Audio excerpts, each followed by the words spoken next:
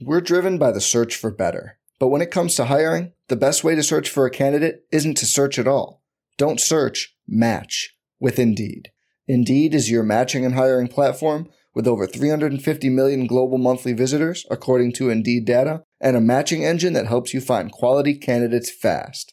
Leveraging over 140 million qualifications and preferences every day, Indeed's matching engine is constantly learning from your preferences. Join more than 3.5 million businesses worldwide that use Indeed to hire great talent fast. And listeners of this show will get a $75 sponsored job credit to get your jobs more visibility at Indeed.com/Blue Wire. Just go to Indeed.com/Blue Wire right now and support our show by saying you heard about Indeed on this podcast. Indeed.com/Blue Wire. Terms and conditions apply. Need to hire? You need Indeed.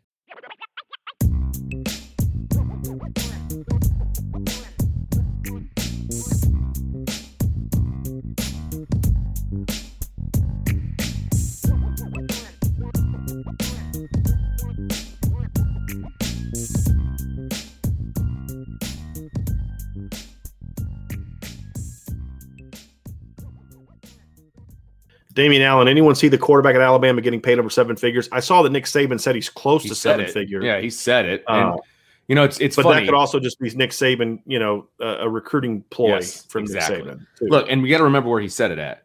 He said it at the Texas State Coaches Association meeting. Okay, right. He's going to say what he needs to say to make sure he gets into the good graces of everybody down in Texas. Right. All right, as Vince sneezes. I saw that one coming, too, because your nose started getting really twitchy during your last. I was like, his allergies are really kicking up or he's about to sneeze. That one snuck up on me, too. But what I wanted to say was, he's going to say, he's like, hey, look, man, quarterback at Alabama is making $1 million, hasn't even taken a snap yet at Alabama. You know what I mean? Like, could some of it be conjecture? Could some of it be real? Either one could be true. I'm just saying I would not be surprised if he's like, oh, yeah, seven figures. Absolutely. Hey, Alabama's still a pretty good place to come if you're a Texas All-American. You know what I mean? Yeah, absolutely. And don't think that's that surprise that happened as Texas is getting ready to join the SEC. Nick Saban doesn't have 7 rings by accident. Right. Okay? Exactly. Thank you. Damian Allen says Notre Dame should join the Big 12. No, they should not. There'd have to be so many different things to happen for that to make any sense. I'll say this. If USC was going to be part of that conversation, then I'd say, okay, let's at least have the conversation. If I knew that like Texas A&M was going to come back from the SEC and USC was going to join and maybe you're going to get Nebraska, okay, you know what? Now we're cooking with oil, right? Like now we got something going. But it'd have to be some major changes. They shouldn't. They definitely shouldn't join it as it is. Even with Oklahoma and Texas, it wouldn't make a lot of sense for Notre Dame to join. Geographically, it makes moderate sense. It's no different than the ACC. I don't know if it definitely wouldn't make a lot of sense from an institution standpoint. There's no really like-minded institutions in the Big 12, similar to the issue that I have with the Big 10. Whereas at least in the ACC, there's 5 or 6 really, even Miami. If you take away the sports, Miami's an outstanding academic institution. Virginia Tech, especially Virginia, outstanding academic institution. Duke, outstanding academic institution.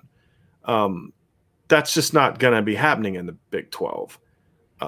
So I don't think it makes a lot of sense. Now, if you were to tell me there's going to be some changes, and look, Nebraska's going to come back, and USC is going to join, and A&M is going to come back, and Notre Dame, okay, maybe I'd be willing to let's have a conversation more then. Yeah. But even then, I'd still say I still think the ACC is the best fit, especially when you consider the ACC has some of the traditional Notre Dame, not rivals, but there's history with Notre Dame and Pitt. There's history with Notre Dame and Boston College. There's some history with some of those programs where Notre Dame and Texas have not played a ton in their history.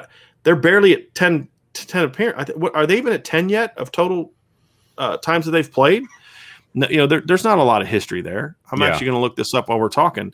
But yeah, I mean, I think, I don't know. I just don't see a lot of history there. And a lot of the history they had with the Big 12 when I was young was with a team that's not even in the Big 12 anymore. That's Texas A&M. Sure. So, yeah, they've played 12 times. Notre Dame and Texas have played 12. That's it, 12 times. Yeah. That's not a lot of. That's not history. That's not a lot of It's games. just- Yeah, I mean, West Virginia they've played 4 times. TCU they've played once. Iowa State once. That was in a bowl game 2 years ago. Baylor twice. Oklahoma they've only played 10 times. Kansas they've only played 6 times. How many times have they played Penn State? Do you have that handy? Well, the point is going to be is there's 3 teams in the Big 12 right now they've never played. Right. They've never played Texas Tech. They've never played Kansas State, and I'm trying to figure out who the third team is because they've never played Oklahoma State. Oh, okay, that makes sense. Penn State they have played 19 times. A lot of them were during a period of time, right? Okay. That at least for me was crucial. So they played a lot. They played in 13, 25, 26, and 28, and then didn't play again until 76. Okay. And then they played again in 81, but then it was 81, 82, 83, 84, 85, 86, 87, 88, 89, 90, 91, 92, and then it stopped. And that's when Penn State went to the Big Ten. Right. Right. And then they didn't play again until 06 and 07. But, I mean, had they stayed independent, they would have started playing more, in my opinion. And that's just a rivalry that makes a lot of sense for Notre Dame. Notre Dame recruits Jersey. They recruit Pennsylvania. Sure. There's recruiting reasons for it. There's some traditional football similarities to it that I like. There was a long time where they were both independents. I like that. I just think that kind of thing would be a rivalry I'd care more about getting than anyone that would be in the Big 12. But again, USC joining a conference would be something, another conference would be something that would make me interested in at least listening to what they had to offer. I'm going to be honest with you. Because again, that's Notre Dame's primary rival. Mm-hmm. They would now that Notre Dame should never join the Pac-12. Don't get me wrong. I'm just saying if they were going to think about doing something different, Big 12 wise, if USC was involved, then But look, there's going to be a ton of rumors going to come out, and that's what most of this stuff is, just rumors. And I don't put a lot into it. Richard Robinson, what is your opinion on NIL? Will this help or hurt recruiting? Bama QB already is making big money. If done right, I think it's going to help recruiting. I mean, if you do it right, I think it'll help Notre Dame. Bama quarterback was probably already making big money. I mean, for being honest, now it's just legal. So I think it's going to help recruiting. Making big money because of the NIL. I know. Oh, okay. I'm saying he was already making big money. Okay. Now it's legal. Now it's legal. Yeah, that's right. Yes. I don't like it how it's being implemented now. Yeah. I like it in theory. Right. I don't like how because it's being implemented and it's not being implemented. Basically, it's just have at it. Have at it. Go for it. Yeah. We're a bunch of cowards in the NCAA. We're not going to do anything about it. So just do whatever you're going to do. And that's that. But in theory, like Michigan, the players getting benefit of their jersey. I've been talking about players should be getting benefit from jersey sales. I've been talking about that for a couple of years now. So I have no problem with that. It's just the way that they're doing it is just awful, in my opinion. Okay, B. Straw says, Brian, could you go through your process on how you contact a recruit for an interview? Do you DM them on social media and set something up, or do you get phone numbers at camps or from sources? It's different with every kid. The answer to that question would be yes. I do all that. I mean, it's just First of all, I don't do a lot of that anymore. So Twitter is actually a kind of thing in some ways made that a little easier because back when I was really covering recruiting a lot, you had to call the school, you had to get the coach's number, you had to talk to coach would connect you with the kid, right? That kind of thing. And then, or you'd email a kid if you could find an email address, email the kid, hey, here's my number, let's talk. Now it's like, hey, so-and-so, I'm Brian, I'm a publisher at so-and-so. And sometimes I'll do this to set up interviews with guys that work for me. Say, look, we'd love to interview you, talk about this. Let's set up a time. If a kid's not responsive, you try to find a parent, you try to get a hold of the coach, you go that way. Some kids will have coach numbers on their huddle film, so you use that to try to contact the coach. But that's really the thing. Try to reach the kid on DM. If you have a phone number, and that's the other thing too, is if a kid's not responsive on DM, you talk to other people in the profession, friends of mine, people that cover other sites. Hey, look, so-and-so that covers such and such. Hey, man, could you get me that kid's number? And we'll get it that way and go about it that way. So all those things are part of it. And it's a lot like how it was as a coach. I mean, you have to find different ways to get a hold of a kid. So Andrew Goss asks, is Notre Dame still after Nwankpa? Where do you think we stand? I mentioned that earlier, Andrew, but just in case you didn't see that, for Notre Dame's in a good place there. I think they're every day they're getting closer and closer and closer to Ohio State. And the longer this goes out, the better I think it is for Notre Dame, in my opinion. Tommy Guns asked, see here, if the QB room suffers a bunch of injuries that knock out Cone, Pine, and Tyler, at what point do you pull Avery Davis back to quarterback, assuming they're all out for at least 1 or 2 games? I mean, that I don't know if that's ever happened. It's like a bomb went off in the quarterback room, man. you'd probably start cross-training him after the second injury. Yeah. I mean, sure. You never totally bring him back because you also still have Brendan Clark, right? But true. You'd start cross-training, and you have Ronnie Paulus the third, right? But you'd start cross-training him after the second injury, in my opinion. Yep. Vince, am I caught back up to where you are yet?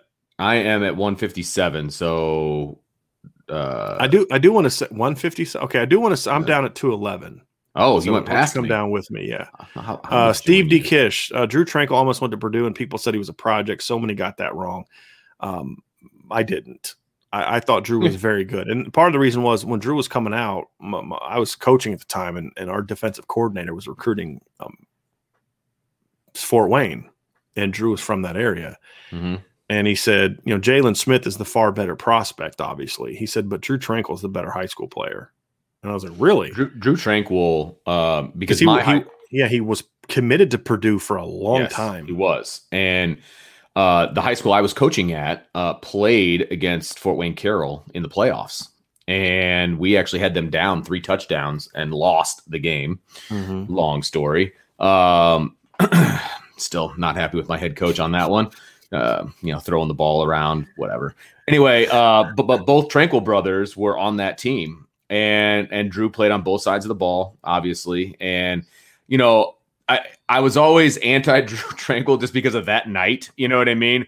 But he was he was the galvanizing leader of that team, both from a play standpoint, from a leadership standpoint, all of that. And he was literally everywhere on the field, on both sides of the ball. It was like that annoying gnat that just won't go away, and he just kept making plays and being in the way of everything we were trying to do. Mm-hmm. And he's a really, really good high school football player. You know what I mean? And it was so frustrating. Yep.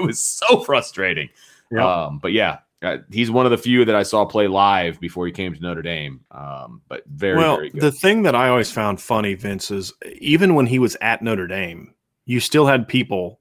Oh yeah, I mean, just dumb takes. I mean, you still had people that would talk about how he's just not really athletic and he's not a super athlete and all this other kind of stuff. And I just kind of laughed at that. And I was like, look, there's a lot you could say about Drew Tranquil. Questioning his athleticism is not anyone that has any sense of football should ever have done. Yeah, right.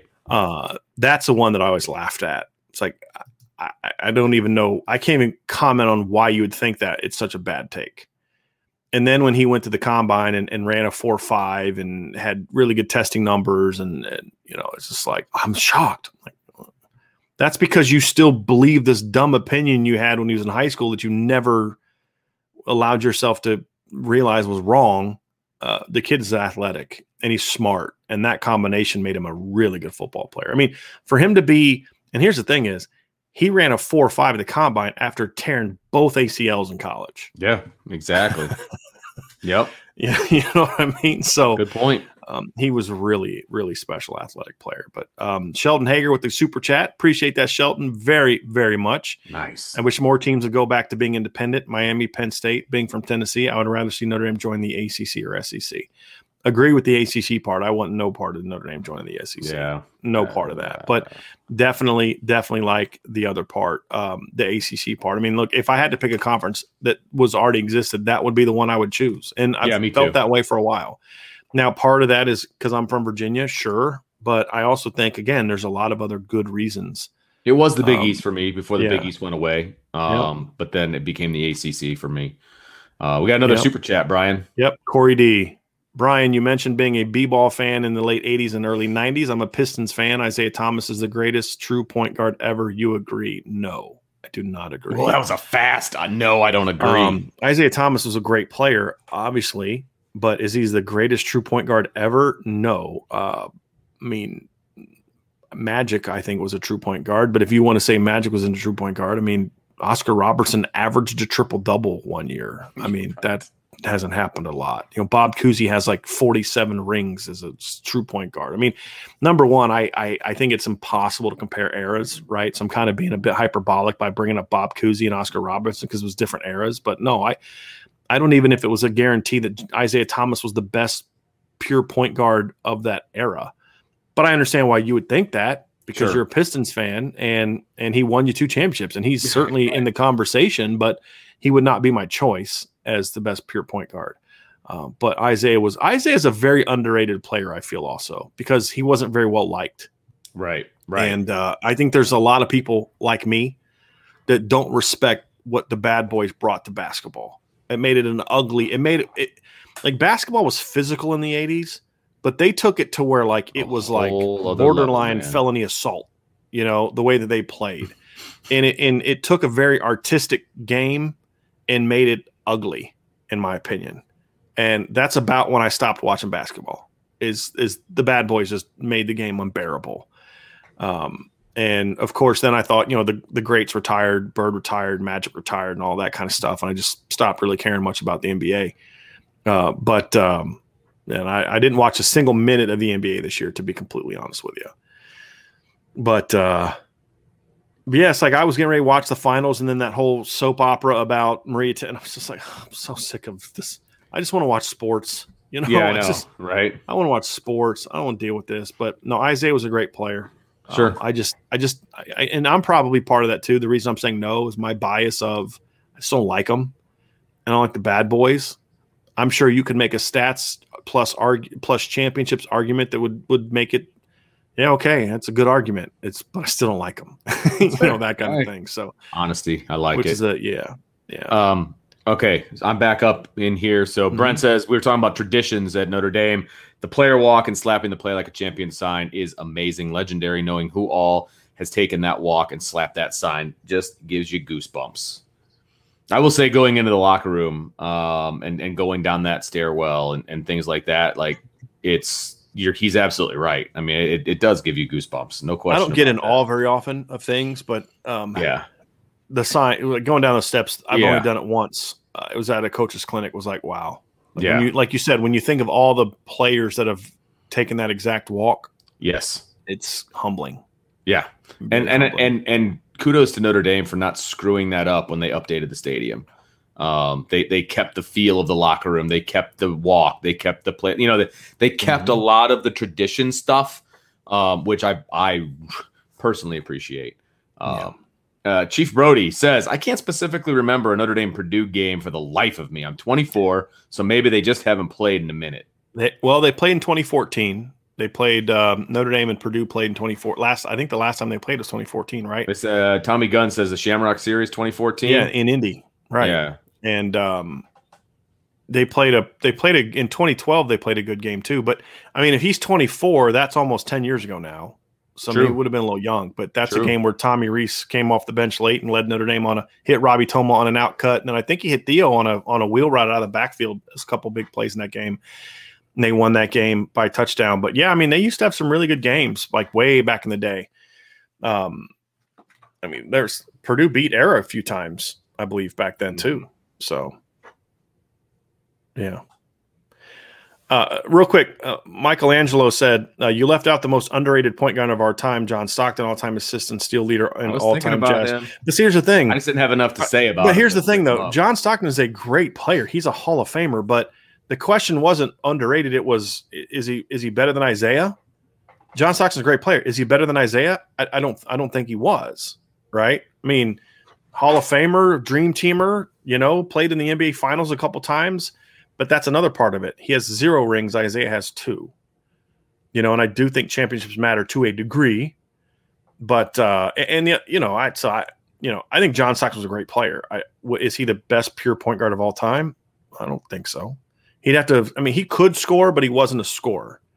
And to me, you had to have that ability to be considered the greatest of all time. But you know, John Stockton was a great player, no question about it. Jeff Perry says the Irish have actually played Michigan State more times than Michigan. A lot more times. It's 77-43. Yeah. Does he have a follow-up to that? Yeah, it's coupled down. It says, sounds to me like Michigan State is a bigger rivalry than Michigan. Jeff, I'm with you. I've been saying this for a long time. I would rather play Michigan State or Purdue than Michigan. I have no interest in playing Michigan. And Chief Brody says, I'd rather play Purdue and Michigan State. He'd rather play Purdue in Michigan State than Michigan. Yeah, I have no interest in playing Michigan. And they can give whatever dumb reason they want. Oh, you're afraid. Whatever.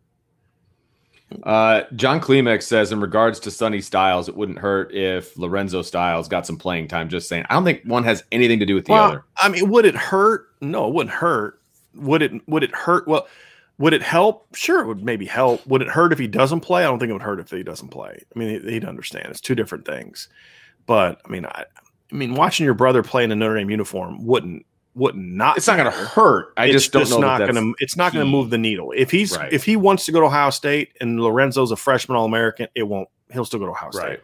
Yes. I think what it would do, John, is maybe it would make him a little bit more comfortable making the choice he wants to make.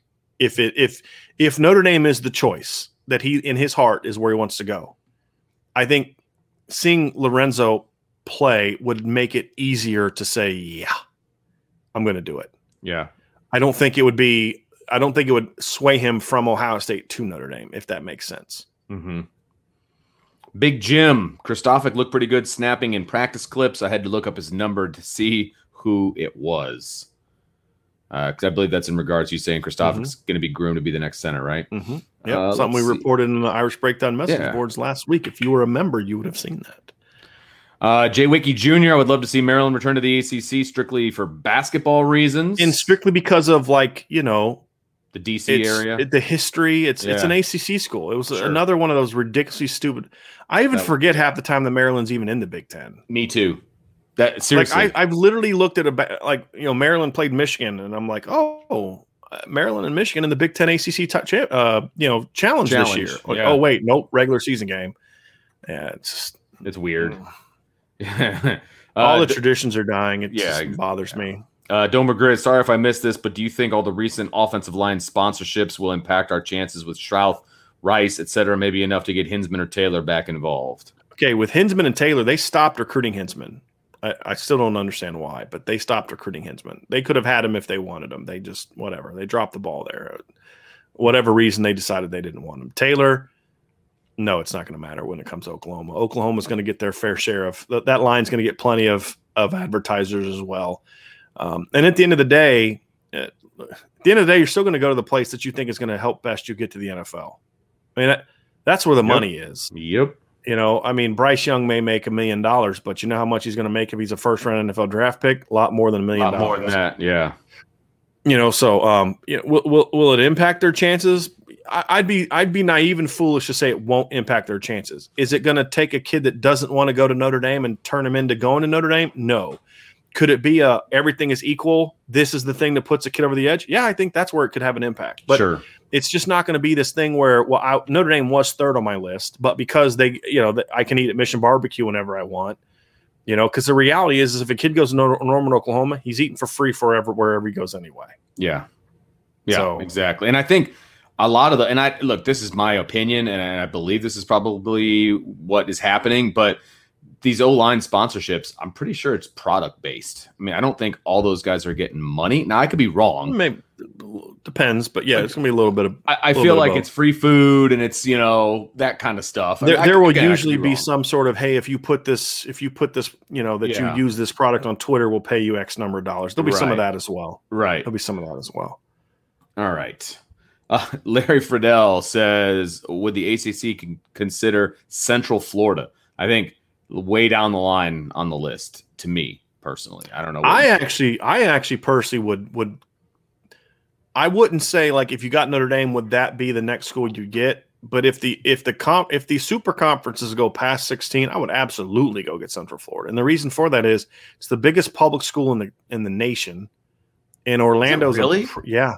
I did not know it's that. Like over 70,000 students go to Central Florida. Yeah. I did not know that. And it's a huge market. I mean, Orlando, you get Orlando and Tampa in a lot of ways. So it would make a lot of sense to me to do that. I think. Would I take them over Notre Dame or Penn State? Of course not. But Would I take them over, maybe some Maryland or some? I mean, I'd consider it. It's a huge market. And they would immediately get relevance they've already earned some respect to a degree, but they would immediately get relevance because they'd now be a Power 5 team. So I'd consider it. They'd be in my list of 5 or 6 schools I would definitely want to have a conversation. Now I need to see the facilities and, their economic plan. And there's be a lot of things I need to see that goes into bringing the league on. But in regards to the things that we've talked about, being in a big market, that's certainly one of the things that factors into that, in my opinion. A lot of conversation about conference realignment. We've talked about a lot of this, so I wasn't necessarily going to throw it up. But if you see something in that 230 to 240 range, feel free to throw that up, Brian. Vince, did you get the text that I sent you? I did. Okay. Yes, I did. Are you practiced? Are you ready to say this correctly? Oh, gosh. See, I hate this, but go ahead. Yeah. Okay. Yep. Yeah. Okay.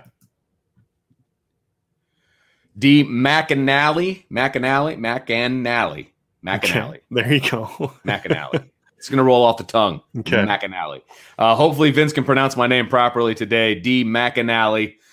Coach, you stated that you don't want to see Kyle on offense because you are concerned about his safety, not his position safety, his physical safety. If Kyle played special teams, doesn't that increase injury? That's not the kind of injury risk I'm referring to, though. This is a good question. Look, the more you play, it's like with anything, it increases your risk of injury. If he plays 80 snaps a game instead of 70 on defense, that increases his chances to be injured. What I'm more referring to is the nature of offense versus defense and special teams. So on special teams, Kyle he's the hitter. Yes. Right? He is the one seeking contact. Right. There are rules about how you can hit him. You can't hit him from behind. You can't do things to him because he is a defender. There's certain rules and that you can't do certain things to him. He is also the one seeking out contact. When you are a receiver, it's a different deal. People are seeking out to hit you. You can hit a receiver in the back if he catches the football. You can go low through a receiver's knees and tackle him if you want to. You do that when he's on defense. It's a lot of times it's an illegal cut because they've got rid of a lot of the cut rules, right? Right. So the other thing about special teams is he's going to be practicing special teams most likely a whole lot more than he's going to be practicing offense. And part of injury prevention is being able to play with the necessary technique and the experience of knowing how to take a hit. Like literally, Vince, I would practice with my receivers. We would practice on properly catching and rolling. Sure. When you catch a ball low, so that way you don't catch it and not only drop the ball, but then you don't land on the ball where you could then injure yourself. You practice on getting cut. When you play on defense, when on offense, you practice on cutting. There are things that you do to practice to protect yourself when you're going down and you're going to land. Things to do and not to do when you're catching a high ball. Right. You practice taking a hit. If you're going down, don't extend your arm and let your arm be the brunt of your fall. If you're a receiver that gets flipped up in the air, just protect the ball and let your pads protect you. Right. You practice those things. And we would go get like one of the track pads, that guys would, like the pole vault, the high jump thing. Hits. We'd practice certain things on that, to protect them from learning. But, he's not doing that if he's playing receiver. And that's what I'm talking about. And it's a very good question, but it's a completely different, being the hitter and the hittee are two completely different things. And that one exposes you to more injury if you're not used to knowing how to take those kind of things. Sean Rogers, which freshman running back gets more touches this year? I'm not sure. I really don't know. I mean, we'll find out in fall camp. I think they're both going to battle for opportunities. No question about it. I don't think it's a given that I think a lot of people assume that Audric Estime is going to be that. I don't think that's a given. He could be, but I don't think it's a given. Bob Sacamano, this is the most interesting offseason I can recall. Freeman, NIL, conference realignment, etc., and Irish breakdown is all It's over. Certainly been the most busy. No doubt. For sure. This is not a normal June, July. Mm-hmm. Number one, with recruiting in June, doesn't happen like that.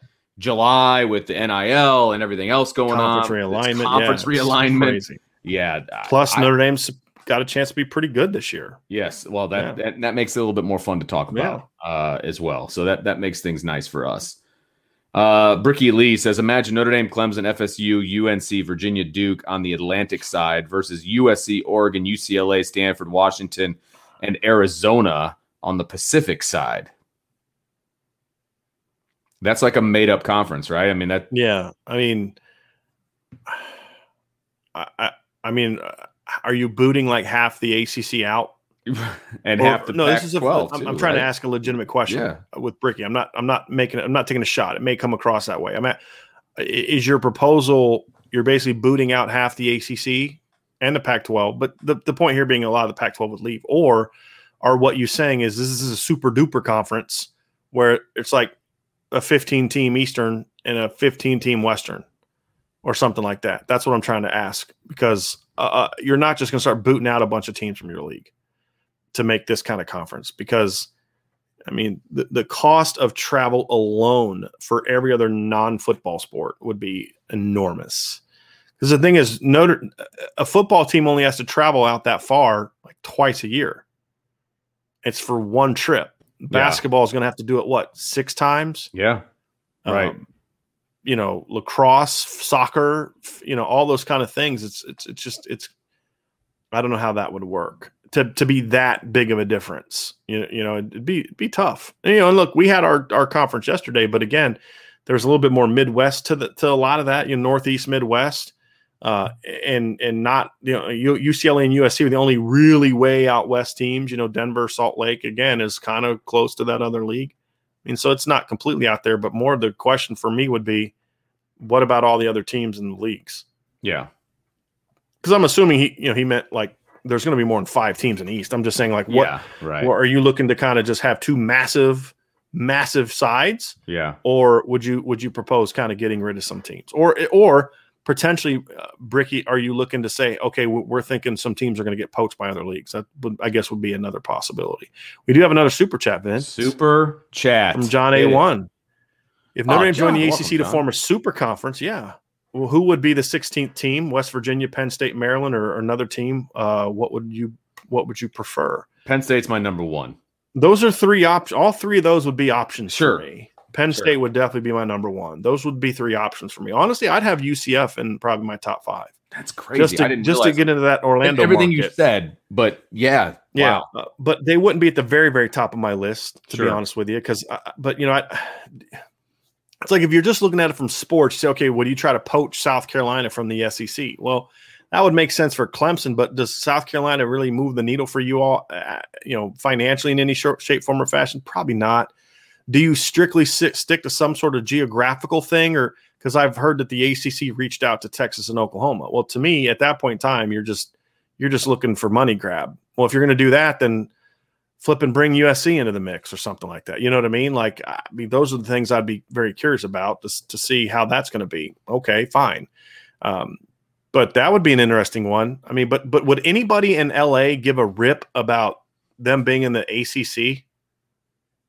I don't think so. I don't know. That would make no sense. I mean, you literally would have every road game you'd have would be going across 3 time zones to play. Yeah. That's every single one. And you got to think about the other sports too. That's what I'm talking about. Yeah, right. Yeah. I mean, football wise, it wouldn't be as big of a deal. They're used to traveling a lot. Sure. It to me, it just doesn't make a lot of sense. Yep. It really doesn't. I would somewhat stick to the regional thing, and Penn State would be an option for me. Of that list right there, Penn State would probably be my number 1. Maryland would be my number 2.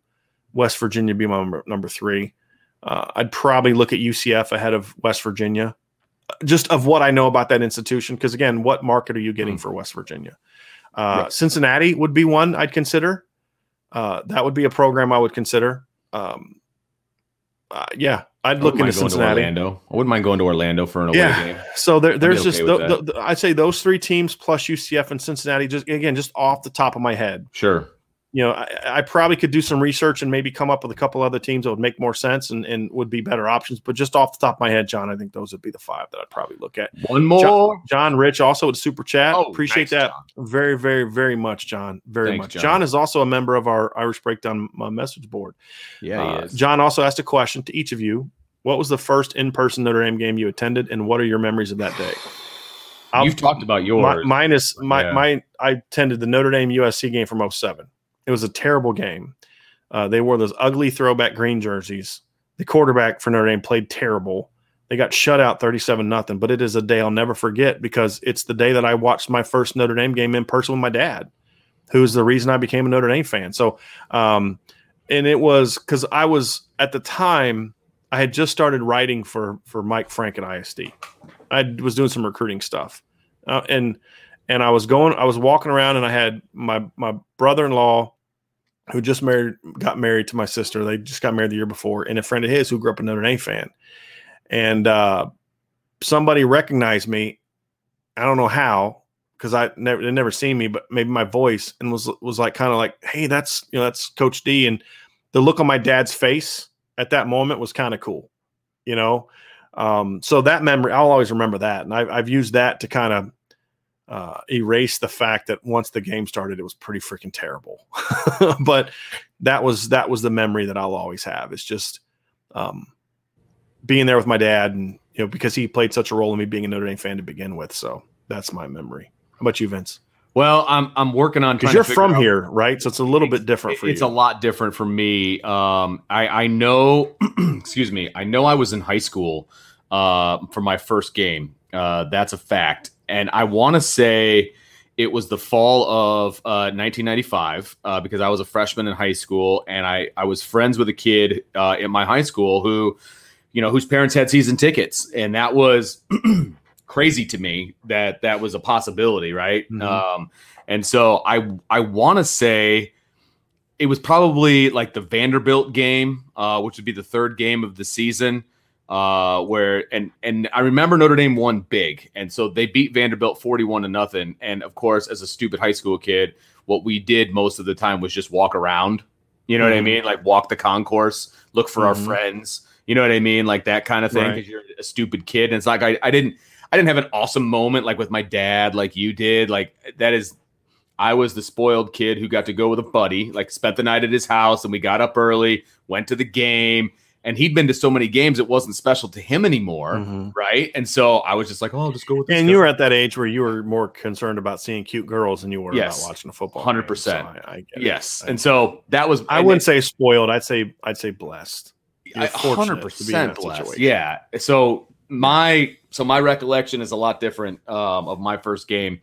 But yeah, so then I started working the games, and they became way more relevant and important to me. And that was in the 2004 season. Yeah. So probably Gregory not a great Gilbert story, but has another huge super chat. I appreciate you sharing that, Vince. Appreciate you sharing it. Gregory Gilbert with the super chat. Gregory, I appreciate that very, very, very awesome. much. Thanks, man. Everybody that gave super chats today, really appreciate y'all very, very much.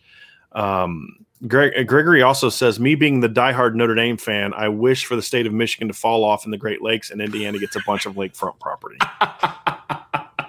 That's fantastic. Wow. That is fantastic. I don't want that to happen because I have family that lives in Michigan. Maybe Michigan secedes and goes and joins Canada. I'm be cool with that. There you go. That's fine. But they only get like half. We'll take the bottom half and just call it Indiana. And then take the bottom, because the way that the counties set up in Michigan, like there's just this row of counties, right? They're just right there in the south. We'll take those, and then the rest of the state can. Yeah. I like it. There's a lot of wonderful things south of Ann Arbor. Cut it off. Yes. Everything below, and then everything above. So we got a lot of lakefront property there. That'd be good. Be good news. Yeah. We were talking about Lou Holtz's comment about what two bad things happen. When you throw the ball. He said Michael Krause said Holtz stole that saying from Woody Hayes. Well, at least that one makes more sense than 3 yards in a cloud of dust, which means you're going to be 4th and 1 the whole flipping game. Still stupid. I'll never understand. Laker Irish wants to hit your history on recruiting. He says, what is one recruit from the last 5 to 10 years that we did not get that you think could have changed the game for us? Oh, man.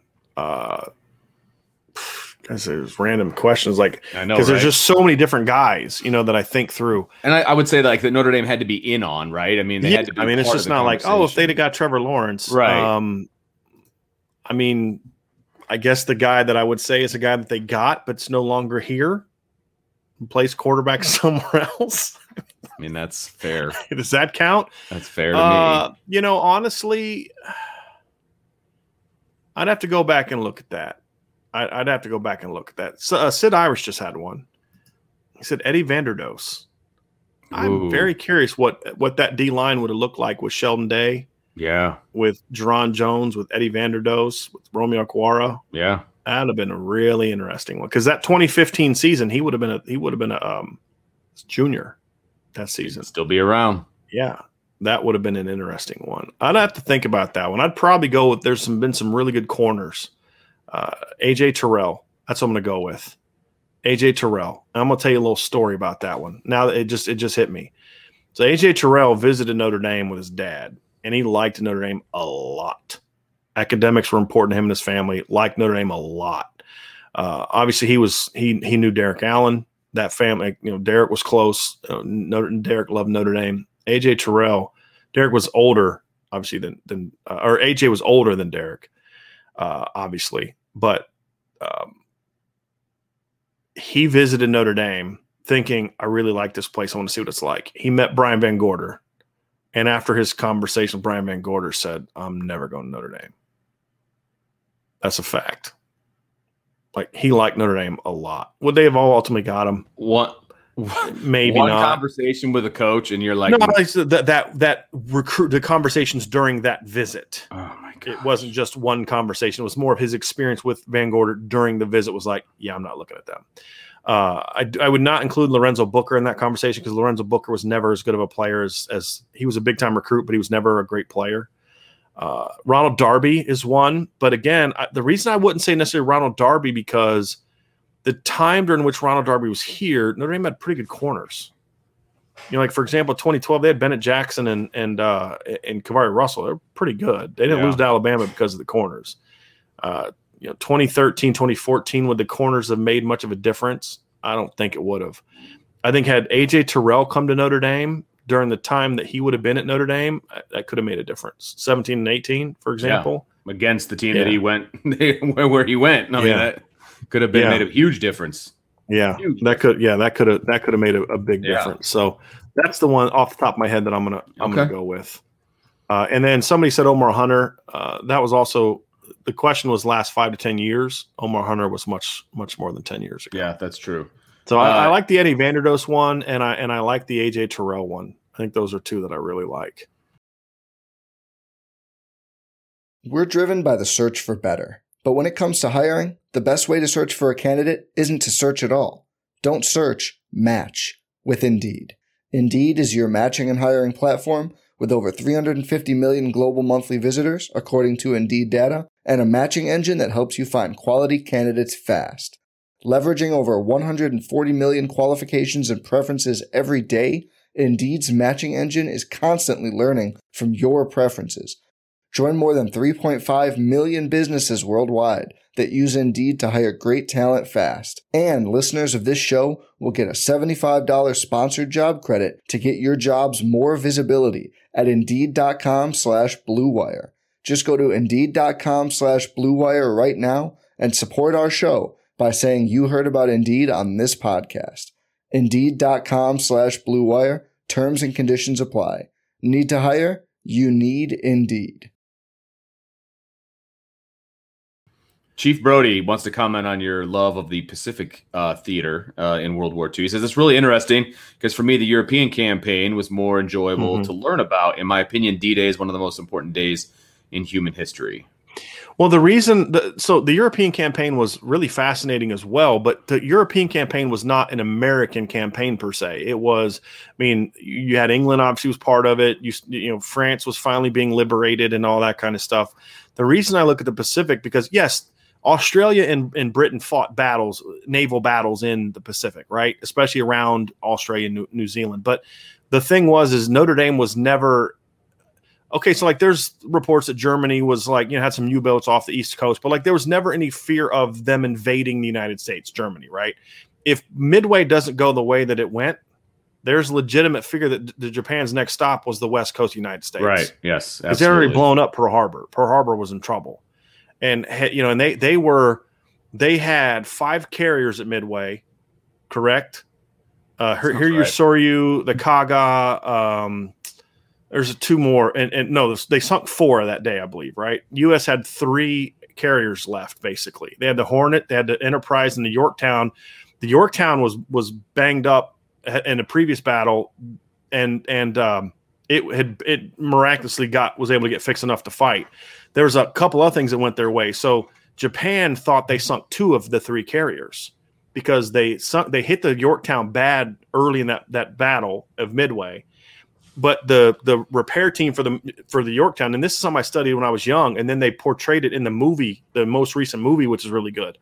But Japan found the Yorktown again, but because they had already put the fires out and repaired it so quickly that Japan didn't realize it was the Yorktown. So when they struck the Yorktown again, they thought the U.S. only had 1 carrier left, but they had 2. They had Enterprise and Hornet still left.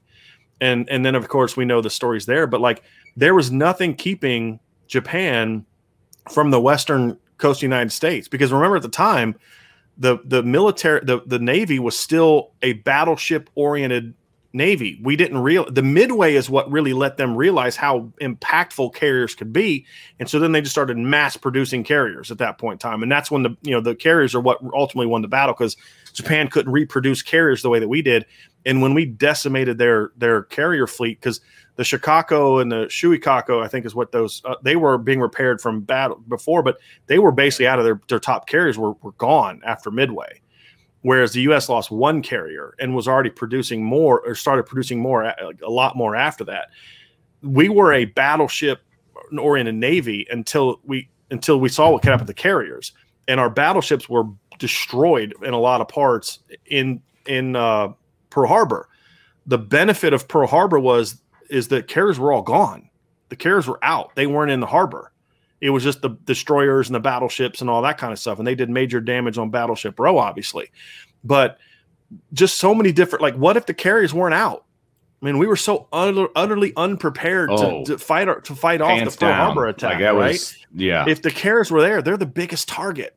They're the biggest, easiest target. If a carrier's just sitting in port, it's the easiest target. If it's not being defended, because you wouldn't have been able to get the anti-aircraft fire up on time and all that kind of stuff. So what happens if that goes on? I mean, there's just so many things. And if that doesn't go that way, and if Midway doesn't go the way that it did, and the cracking the code and all that other kind of stuff, the next stop is the West Coast of the United States, right? And Japan showed in China that when they would invade, they do horrible things. Mm-hmm. It wasn't just occupying territory. It was horrible things. And so that's why I think that was such a fascinating one, is because it was just us versus them for the most part, right? And in Europe, it was Britain, and there was we had allies helping the fight, right? But as far as some of the other thing too is, I was always fascinated by the naval battles, because I mean, you're striking enemies you can't see, right? Yeah. That's the other fascinating thing, where like my grandfather fought in the Ardennes. Like my grandfather fought in the Battle of the Bulge. And it was just something he never liked to talk about too. So it's like when you start talking about like those kind of battles, it's like it's a different deal, because that's when you start talking about the human cost, even more so than you think about with the naval battle. So anyway, those are just some. You get me talking about history, I totally nerd out. But I mean, they were both fascinating, but I just always felt like the reason the Pacific battle always interests me was, number one, it was the naval aspect of it. But also the fact that we were the Battle of Midway, losing the Battle of Midway away from Japan, having nothing between it and in the West Coast of the United States. Because part of the problem too is where we were low on carriers. The 3 carriers were all we had in the Pacific. That weren't the only 3 carriers the United States had. It's just the others were in the Atlantic, and there was no way they were going to get over to the West Coast before Japan got there. And so it was just so fascinating, just that whole story. And then if Japan invades the West Coast, we have to pull a lot of our resources out of Europe to then protect our homeland.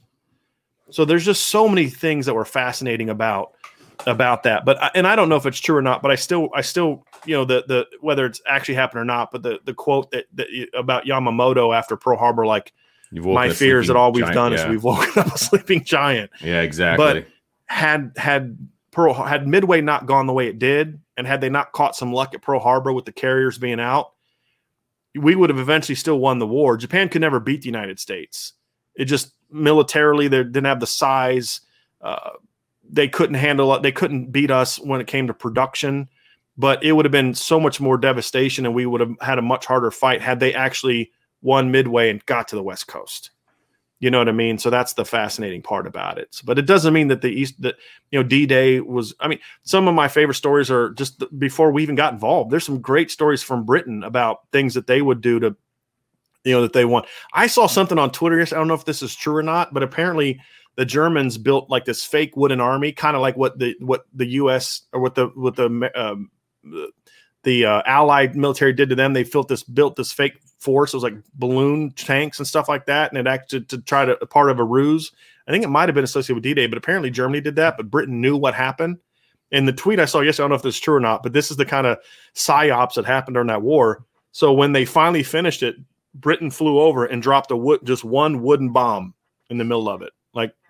Like it wasn't even a bomb. It's just like you know what I mean? Like, and the tweet said, there's trash talk and then there's this, you know what I mean? But just so much of the fascinating aspects of those battles and those wars. But then also you think of the human cost, not just the soldiers, but I mean, they were firebombing towns and both sides, and obviously with what happened with the Jews during that time, it's fascinating, but it's not like exciting. Like, ooh, I love talking about that because it was a devastating period in human history, but it was also fascinating in a lot of ways for someone who studies history and studies military history and just all the different aspects of it. So the only period I like studying more is the Revolutionary period. That's the only period of history that I enjoy more. Now you're talking. All right. Back to Notre Dame. Let's see here. Rage Quit says, do you think Notre Dame will do what it takes to keep Freeman in South Bend? All I can say is I hope so. Hope so. Yeah, exactly. Yeah. Hope so. And I would have to think that they didn't put as much into getting him here to then just let him walk out the door. Right. Yeah, I good point. think. Yeah. Nick Anderson says it's all about the quarterback position. When's the last first-round quarterback? Brady Quinn. Yes? Yeah. 2007 draft, right? Yep. Brady Quinn. And the second highest after that was Deshaun was a second-round pick. Yeah. In 2017, and then obviously this past year, Ian Book. Those are the only three drafted Notre Dame quarterbacks. Oh no, Jimmy Clausen was also a second-round pick. Okay. So yeah, that would be it. And Rick Meyer. But that was I'm talking about since Brady. Oh. Rick Meyer was the number 2 overall pick back in 1993. Yeah, exactly. Laker Irish, not necessarily Notre Dame related, but how do you rank the top 6 NFL quarterbacks drafted this year? Trevor Lawrence, Wilson, Fields, Jones, Kellen Mond, and Mills. Where they drafted in the order that you expected? The order I expected, yes, but that's only from the standpoint of I'm a fan of the draft, and you see that Wilson was going to go second. I would not have taken Wilson second. My second favorite quarterback was Trey Lance, who didn't get mentioned there. He was picked third by the Niners. I would have he was my second favorite quarterback, but I don't know if I'd have taken him second because he's such an unknown. Yeah. He started 1 year at the FCS level. There were games that they won. I think the national title game that year, I think that he threw like 10 passes in the national title game. I'm going to look that up here because they were just so dominant. He didn't really have to put that team on his shoulders. And now he's smart, he's big, he's athletic, he has an arm. He's a very, very talented player, but he was never forced to carry that team. I'm pulling up his 2019 stats now. He's only a starter for 1 year. The national championship game, he went 6 of 10 for 72 yards, and he ran for 166 yards and touched about. He didn't throw a whole lot that game. I'm looking at it now. He had one game that year of over 300 yards. And he only had 4 games that whole year of over 200 yards passing. So, I mean, he's such an unknown commodity. I couldn't have taken him second. I would have taken Justin Fields second, but and then Trey Lance would have been third. I would have taken Zach Wilson fourth just because I think Mac Jones is more of a sure thing, but Zach Wilson does have tremendous physical tools. And then Mac probably would have been my fifth quarterback. I still don't think he has the arm strength to be in the NFL, but he could end up proving me wrong. I wouldn't have predicted he'd have done what he did last year. Of that second group of quarterbacks, I would have taken a flyer on Davis Mills. I think Davis Mills has got NFL talent. He's just been injured. And I think getting him in the third round, he's a potential first-round caliber player. Had he come back to college this year, he'd be battling to be one of the top quarterbacks taken next year if he would have stayed healthy. But he couldn't stay healthy, and that was the big knock. But when he played, I thought he was a pretty good quarterback and didn't have a lot of help around him. So I'm not a big Kellen Mond fan. I wouldn't have taken Ian Book where he got picked. I think both of those guys got taken too high. But Davis Mills in the third round for Houston made a lot of sense. Rob Titoff, Brian and Vince, I know this is off topic, but can you see Monty Williams as the future hoops coach at Notre Dame? He was off my radar before, the playoffs and the finals. And one thing I do like about the NBA finals is they put the camera in the locker room and you hear him during, timeouts and things. I feel like his demeanor could be very good with college players, especially at Notre Dame. And obviously he went to Notre Dame. So, you've got that whole side of it. He understands what Notre Dame is and all of those different things. I would not be upset if he was on the short list to be Notre Dame's next head coach. I don't know why he would do it. Well, I don't, sure. but yeah, a couple things about Monty Williams. Number one, he's obviously shown he's got the coaching chops. But number two, and it's before, like, we've seen a lot of stories come out since they made their run about the kind of man he is. Right. This is something Notre Dame people have known for a long time. Yeah. You're not going to find a better human being than Monty Williams. A more inspirational story. Lost his wife, right? To battle back from that. Was it his daughters too, right? Yes. Yeah. It was tragic. And to see him battle back from that, a phenomenal person. And he showed this year he's got basketball chops too, which, he's had some success in the NBA as a coach before, but now you really see it. So, yeah, it'd be awesome if he could come back to Notre Dame. You just led your NBA team where you don't have to recruit to the NBA Finals. Well, you do a little bit. You've got a couple young stars to build around in Devin Booker and DeAndre Ayton. DeAndre Ayton. I don't know why you would come to Notre Dame. Sure. But if he was like, hey, because Juwan Howard at Michigan, they've had NBA teams that come out. He's like, look, I'm not. This is my people. This is my school. This is my home. Right, like, this is where I want to be. If he had that kind of thing and he wanted to go back to college, then heck yeah, I'd be all about that. Yes. But I doubt. Just this is my opinion. I don't have any knowledge. I don't have any sources. Just my opinion. I don't see why he would do that. But if he was willing to do that when Mike Bray retires, if he wanted that job, there'd be no interview process. There'd be no, hey, HR, we have to hire. No, you can, this is who we're hiring, right? Yeah. Like, you want the job. If I'm here's Jack a piece Swarbrick, of paper. You write how much we got to pay you. Right. Right. and we're good. Look, if I'm Jack Swarbrick, I'm making that phone call. Yeah. Like that phone call is happening, but Right. whether that's receptive on the other end Right. is a whole other conversation. Tommy Gunn said something real quick. He said, don't forget Japanese troops landed on Alaska. That was the Aleutian Islands. The fascinating thing about that is that was the Japanese ruse. They attacked the Aleutian Islands to try to distract us away from Midway. But we already knew Midway was their target. So that's why we didn't get distracted. But that's why I said the mainland, right? That's why it's clear to say the mainland because, yeah. So anyway, just wanted to add that in there. Andrew, wait, did you just put that up? Yeah, we both clicked on it. I got it. Now go. Thank you. Like, what is happening? Andrew Goss says, I think we have a high chance at Rice. So there you go. They got a better chance now than they did before the visit. They've got it. They got a puncher's chance, and this is what we said about a lot of these visits. The visit's going to give you a puncher's chance, and if you can win some of those battles afterwards, great. But that'd be a big one. That'd be a big pickup. ND Dog 1045. Is there a chance in hell for a student athlete conference? Notre Dame, Stanford, USC, Northwestern, Wake, Duke, Michigan, UNC, etc. Schools that focus on graduating athletes. First of all, I wouldn't involve UNC in that particular conversation based on their recent history of fake classes and things just because they're a good school doesn't mean they give a rip about academics for athletes. I don't think they're graduating their athletes the right way, but that's put Vanderbilt in. I would have no interest in that. Zero. Personally. It'd just be zero. I wouldn't be excited. It'd be a good basketball league. I'm not joking. Like, that'd be a really good basketball league. Yeah. I would not give a rip about that as a football conference, to be honest with you. Just wouldn't. Michigan. Yeah, I'm not even going to. A school where half of their players major in general education. I'm probably not. Yeah.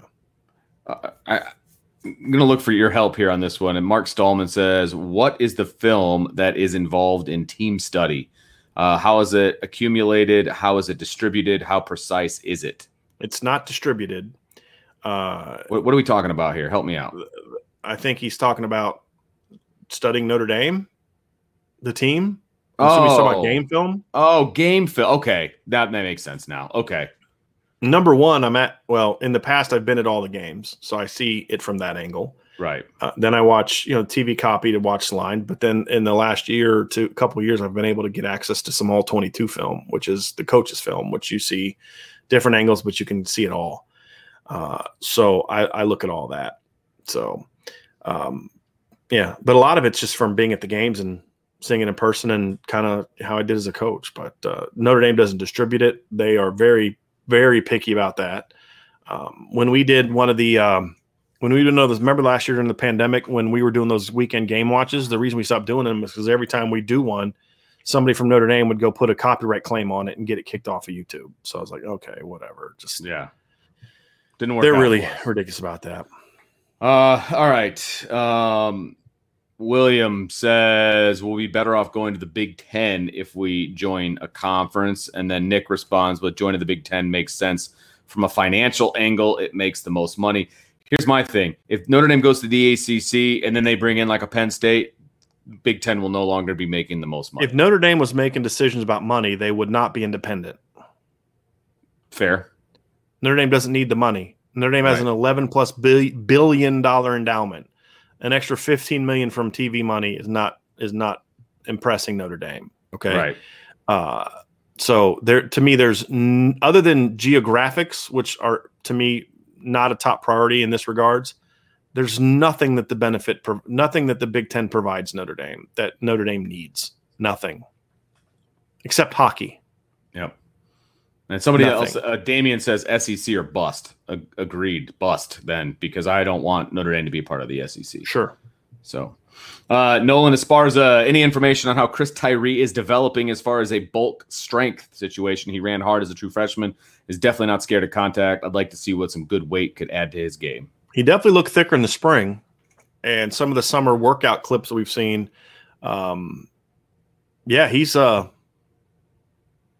He's filling out. Yeah, he's filling out. And Nolan's point is he's not your typical scat. He's not a scat back. No, he's not a big back, but he's not a scat back. He's not a guy that's just going to come in there and be like Kevin Falk in the NFL. He's a legitimate every down back.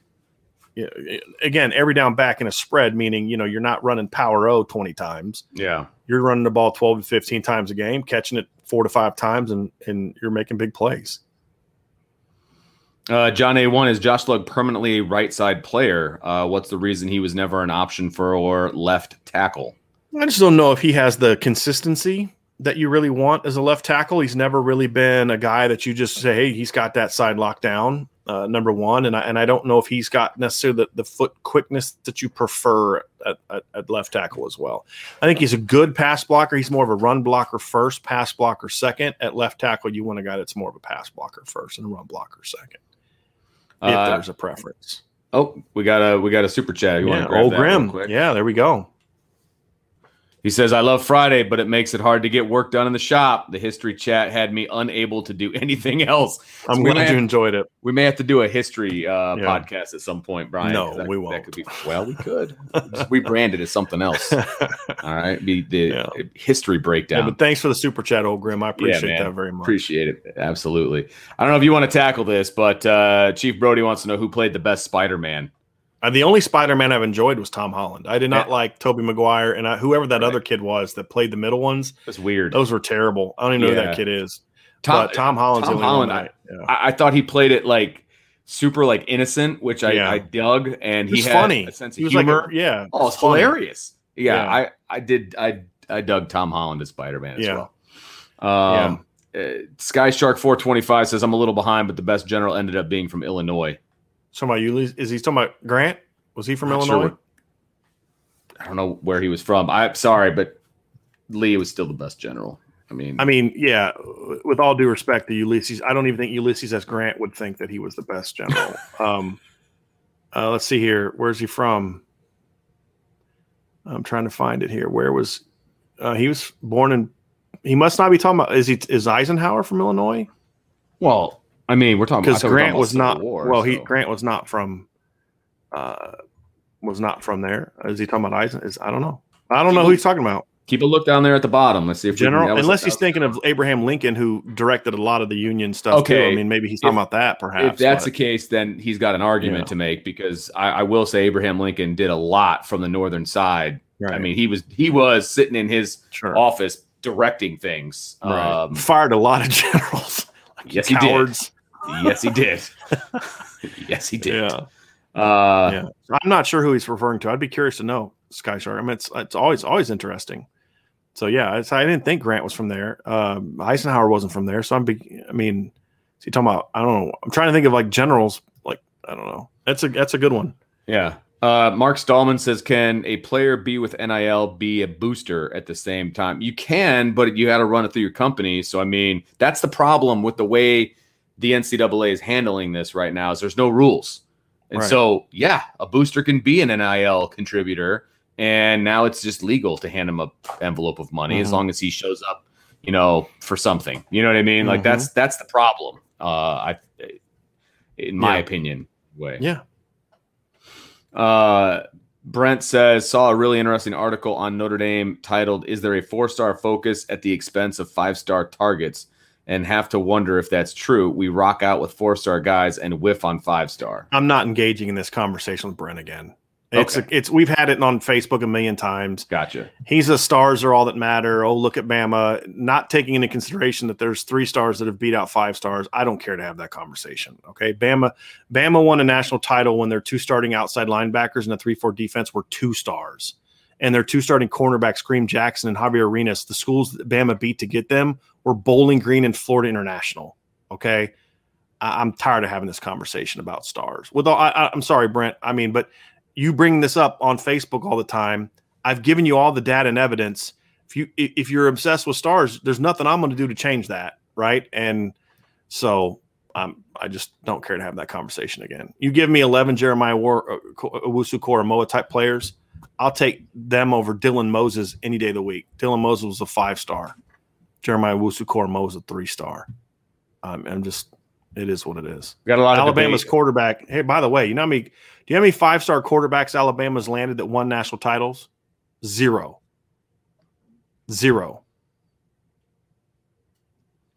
Tony says, I always felt that Reese could read defenses and understood what they were trying to do on offense. He was just limited by talent. Do you think that will make him a great coach?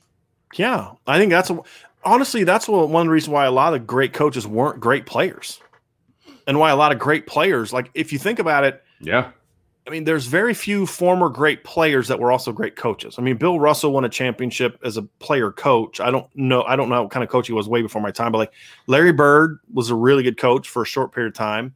Magic was a terrible coach. Michael Jordan's been a terrible GM. Yeah. Maybe John Elway in football as a GM, but like I thought Larry Bird was a decent coach.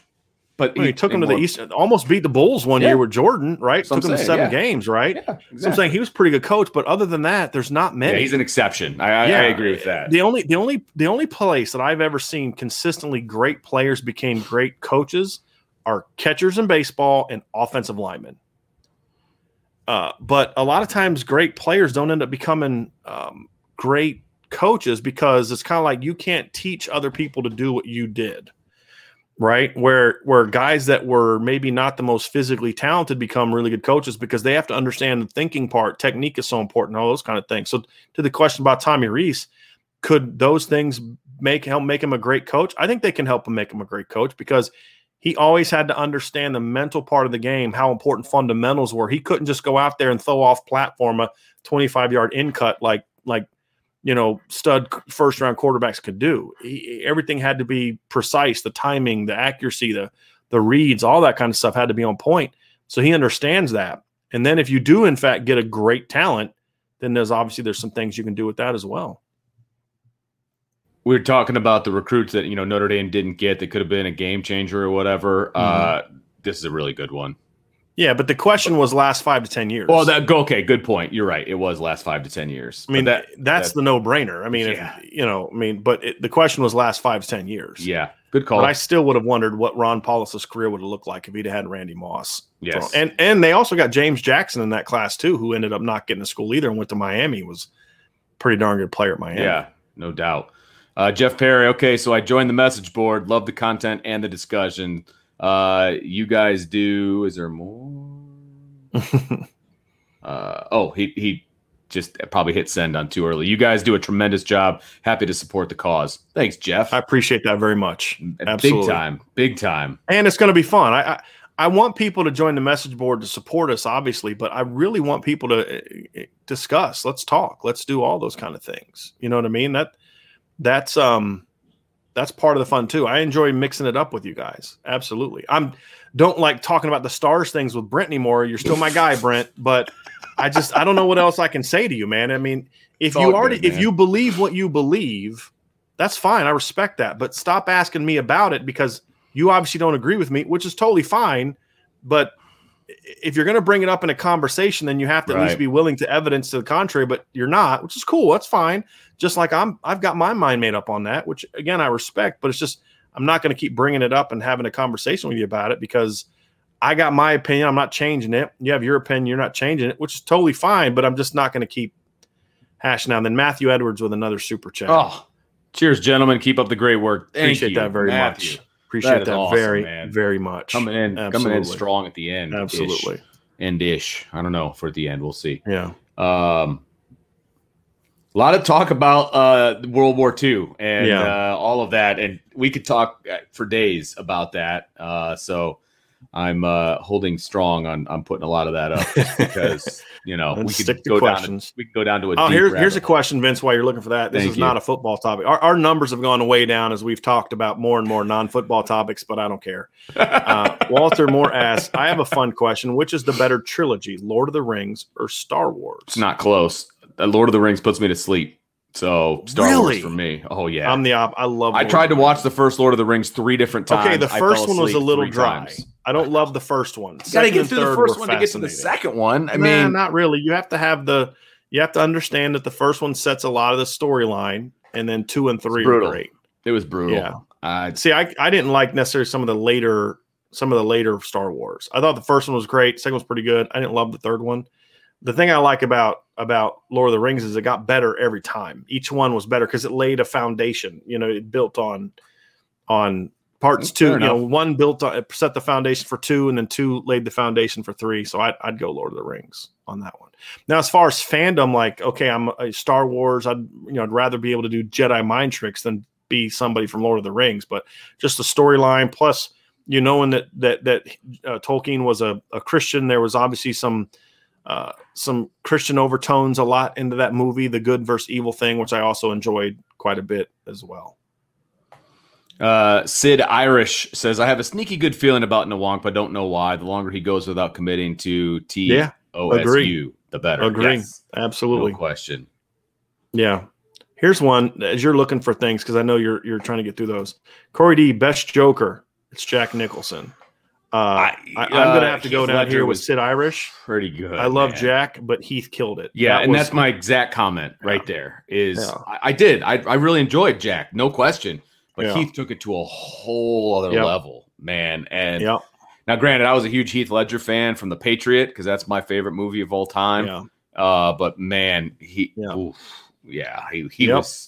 was like creepy in your head afterwards good. Like Jack was comical a little bit, like, it was honestly what it comes down to is it was Tim Burton versus a different director. Tim Burton was kind of those dark comedies kind of things, and that was fine. Jack was great in that, but I mean, as far as the best Joker, I mean, Heath Ledger's Joker was just like, that was wild. When he did that pencil thing where it just, it was, gosh. Yeah, it was dark. I mean, it was really dark. Yes, yeah, it was really dark.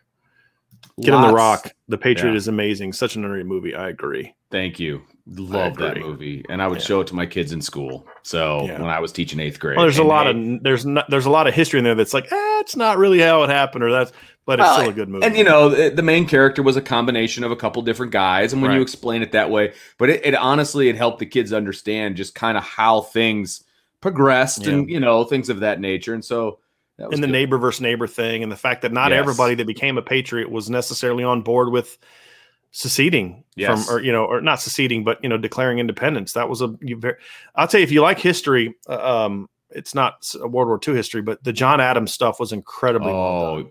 Yes, that HBO documentary, because they did such a good job of sticking to even the Declaration of Independence, where it was actually Adams, Benjamin Franklin, and Jefferson that actually were going through the drafts. It wasn't like Jefferson just wrote it and they said, here it is. They certain things that they took out, knowing that the ramifications of it, and just it was really good history. And The Patriot wasn't necessarily good history, but it was a great movie. Yeah. Agreed. Exactly. That for a patriotic person, like the scene at the end where he grabs the flag and he's running and he's and I'm like, it's seriously, go America. Yes. No doubt, no doubt. And spoiler alerts and all that, but like when his sons die, like, oh yeah, like that's just the scene where he has his 2 little boys with him. And after the first son dies, Miss Small, and and then just like how do you handle when you watch your dad do what he did? Yeah, and especially the younger one, he's like, right, yeah, that's my crazy. Dad's a farmer. Like, but the thing is, you're never gonna don't talk back to you're never gonna talk back to your dad again, right? Not that you ever did, but you definitely won't now. You don't sass me, boy. I know what you can do. Oh, man. Tommy Gunn says, Brian, have you ever watched The Man in the High Castle on Amazon, an alternate history post-World War II if the Nazis in Japan I've tried queuing it up a couple times, but I don't like the idea of Germany winning. They just like the whole idea of it. Like I get it's an alternate universe and all that. I've never been able to actually do it. I've thought about doing it a couple times, but I did. I did watch it, and it's fascinating with the alternate history. It is. It's fascinating. I will say that was there 3 seasons of it? The 3rd season just got really weird. Mm-hmm. I thought the first season was really, really good. The second season was good.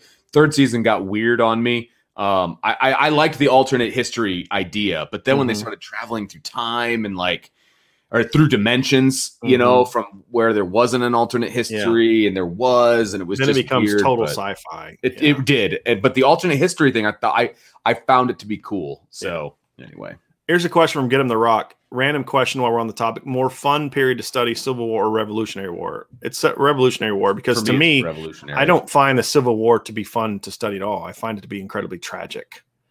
Just the notion of the reasons it was fought, the manner in which it was fought in regards to you are fighting tactics from 100 years before with weapons that were modern at the time, and the damage and destruction it caused. And just, you talk about a generation of Americans just being wiped out just because of it, and then it was, and then the political stuff that led up to it. And then what happened afterwards, it was a very dark time in our country. Sure. Yeah. So I don't find it's fascinating to study from, if you're someone who understands history, and I think it's something that we need to do a better job of teaching in our society. We need to teach our Revolutionary period better. We need to teach our Civil War period, the good and the bad. I agree. But it's not one that I necessarily enjoy talking, because again, it's us versus us basically. And I don't like that. I have very strong opinions about that period of time too. Like, I've always been someone, and some of y'all aren't going to like this, but I've always been someone who never really liked the Confederate flag much.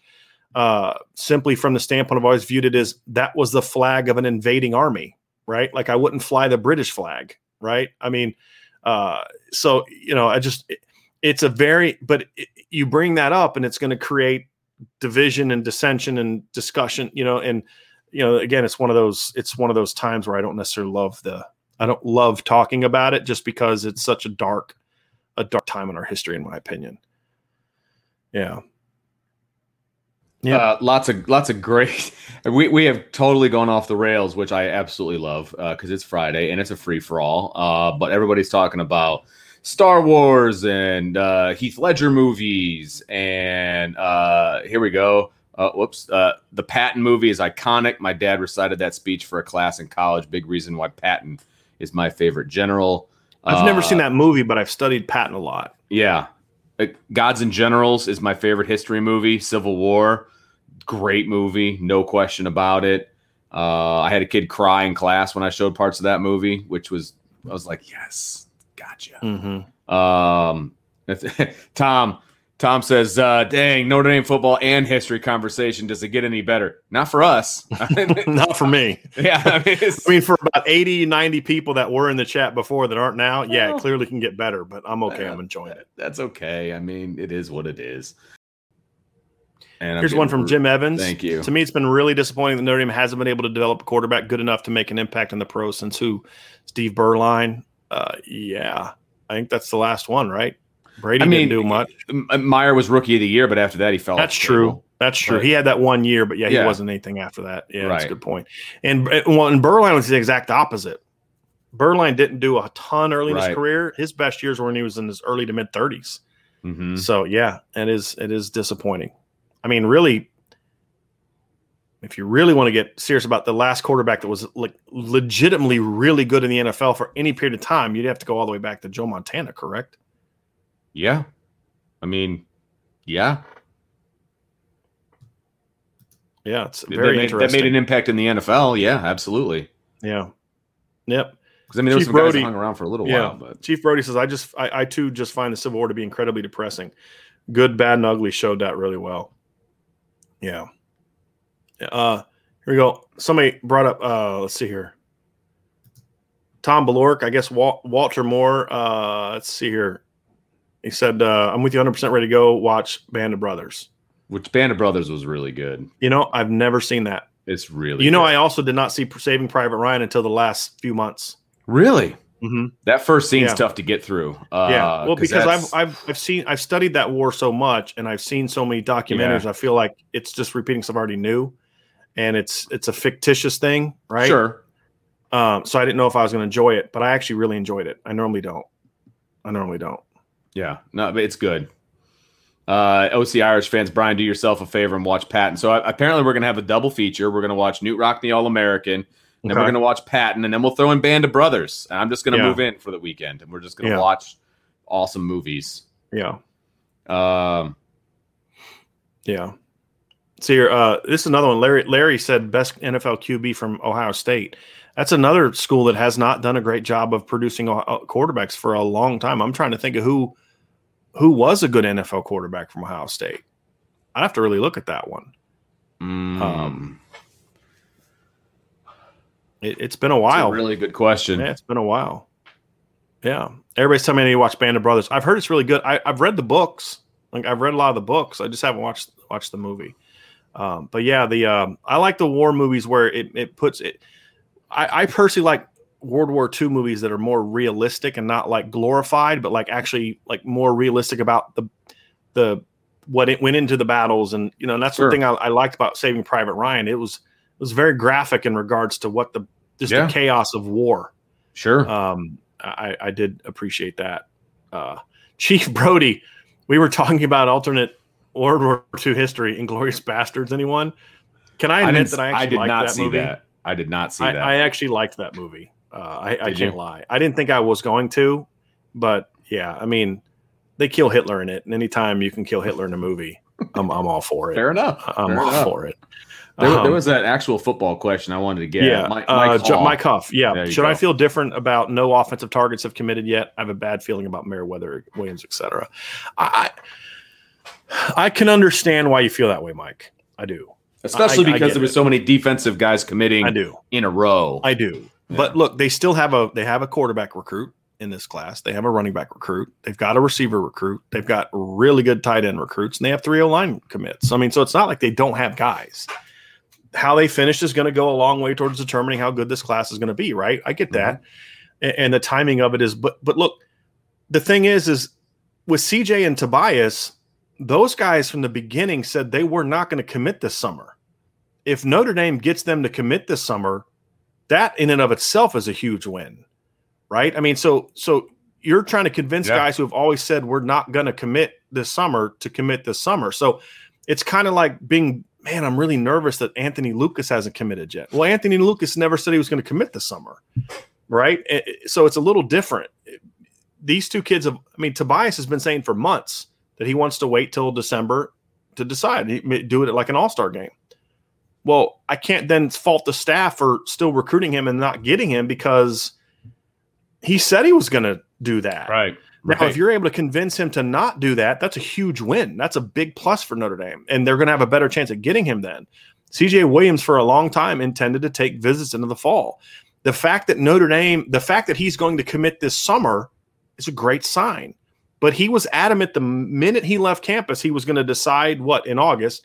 I can't remember if he was going to decide in July and then commit in August or decide in August and then commit in September. I cannot remember, but there's going to be an important part of this in August at some point in time.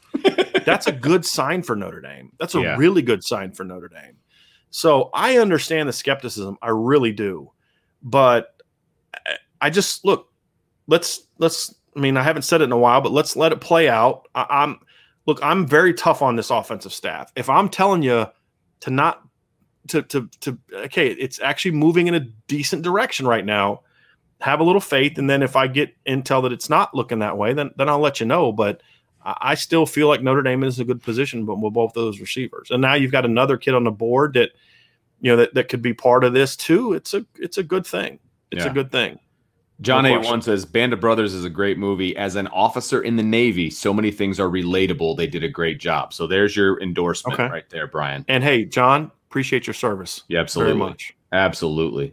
My parents used to go because my parents are in Virginia Beach, Norfolk area.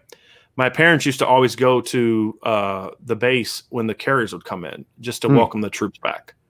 So yeah, I have a bit of a patriotic family. So Omar, and I have no comment on this because I don't know. He says, do you guys like the new direction of the last few movies have taken the Joker, the gold chain wearing young Nino Brown gang leader type deal? I don't know what that's referring to. I don't either, and I apologize. What last few? I'm not sure what last few movies have. Yeah, I don't know if they're doing like origin stories of the Joker or whatever, but I don't. That's off my radar. Unfortunately, I think those are the ones that are like not the Suicide Squad ones. That version of the Joker. I haven't really watched any of those though. Yeah. I didn't even know he was in those. I think it's Jared Leto's the character for those. If that's what he's, that's the only other Jokers I know about. I haven't watched any of those. I have no interest in any of those movies. Gotcha. Oh, he's talking about Joker and Suicide Squad. So yeah, I was right. So the Jared Leto ones. Yeah, I haven't watched any of those, and I have no interest in them for the reason that Omar kind of hinted at. Like it just doesn't look interesting to me. It's. I also wasn't a comic book guy, so I don't. If something's close to what the comics were or not, I don't really care. Yeah, me neither. Mike Hoff says, I don't feel Angeli moves the needle for me. Yeah. Me neither, but I think there can be some value to a kid like that. Number one, he's going to be loyal to your program. He's not going to go anywhere. He's a hard worker, comes from a good program, and he's doing a good job of recruiting other kids. And so, and he's a big-bodied kid with a decent arm. Take a flyer on a kid like that the year after you get Buckner. It can be hard to get a 5-star quarterback the year after you got another one, So I get that. Here's an interesting one while you're searching, Vince. Tom Balork asked this question. If Notre Dame wins it all this year, does Brian Kelly hang up his whistle this year? I could see that. That is a fascinating question. I could see that. I think he should. Yeah. I'm a big believer in going out on top. Could too. John Elway have come back and maybe Notre Dame wins a third title? The Broncos win a third title? Maybe. They'd have brought back most of that team. Sure. But, I don't know, man. Like, you get that ring, you're deep into your tenure, you've got it at a healthy place. There's nowhere to go but down after exactly. that. Unless you have to now win next year. Right. Because if he goes 2 more years without winning, it was a fluky year. Well, there's going to be some idiots that are going to say that no matter what. But, I don't know, man. I just kind of feel like it's kind of like – and also be like the ultimate mic drop moment. Yeah, exactly. To the media and everybody that he despises. Yeah. I've said this before. If Brian Kelly disliked his opponents as much as he dislikes us in the media, and the disdain he has for tough questions, he'd have 3 rings by now. All right. I say somewhat jokingly. Yeah. But no, it'd be the ultimate mic drop moment. It really would. And he'd never be hotter from a speaking engagements and media. It just, man. And he'd leave the program in a great place. Correct. Absolutely correct. Yep. So, that. Now, would he do that or not? I have no clue. This is 100% my opinion. Just so anybody knows, these are our opinions. We're not Yes. saying that we know that he would or would not do that. Yes. Yeah, I would if I was him. And I might do it in my post-game press conference. Like, hey, let's talk about the game. Da, da, da, da. Oh, by the way, I've just coached my last game at Notre Dame. Mm-hmm. Like that. I don't think he would do it like that. I know. Because then that would take – he's too classy for that. He wouldn't take the shine away from everything that just went on. I know, but that I could absolutely see him walking away because I don't think that there's anything else that he can accomplish at that point because championships are too hard to win. You're not guaranteed a second one in a row. And if he doesn't win a second one in a row, what was the point of coming back? Right. So that's how I feel about it because he's been there over 10 years. It's time. Like that's what you worked for. So here we go. Chief Brody, bigger mic drop. BK wins the title to retire. Notre Dame had they won the ACC and then left. Well, I mean, the national title. Absolutely. Yeah. Yeah. Because then Notre Dame would have been great. Because Notre Dame's eventually going to be in the ACC, I think. So I'm like, we're just kidding about all that trash we talked when we were just playing. I don't curse, so I won't. Well, I don't curse on the show, so I won't do my favorite quote from the movie Friday from Smokey. I was just, Yeah, exactly. But, that's how it would be. All and right. you know this, man. So I think after all of that, I think we finally made it to the end, Brian. And let's see when you want to throw it. He has a comment here about what we're just talking about. He says, I just don't see Brian Kelly winning a title at Notre Dame, but I could see the contribution he has made eventually leading to one. I could see that. I think Brian Kelly's capable of winning a title at Notre Dame. And I think he's one move away from making that happen. One of two moves away. If he makes one of two moves, I think it could happen. By the way, Jim K, appreciate the super chat. Appreciate the late super chat, man. I do appreciate that very much. I think Brian Kelly if he's willing to make one, he's made some huge moves, right? Marcus Freeman being one, him being more involved in recruiting, all that kind of stuff is huge for Brian Kelly. There's two possible moves he can make on offense, either of which involve Tommy Rees. That if he makes one of those two moves in the next 2 years, in the next year, it's going to be very important. Assuming the move is the hire's got to be the right hire, right?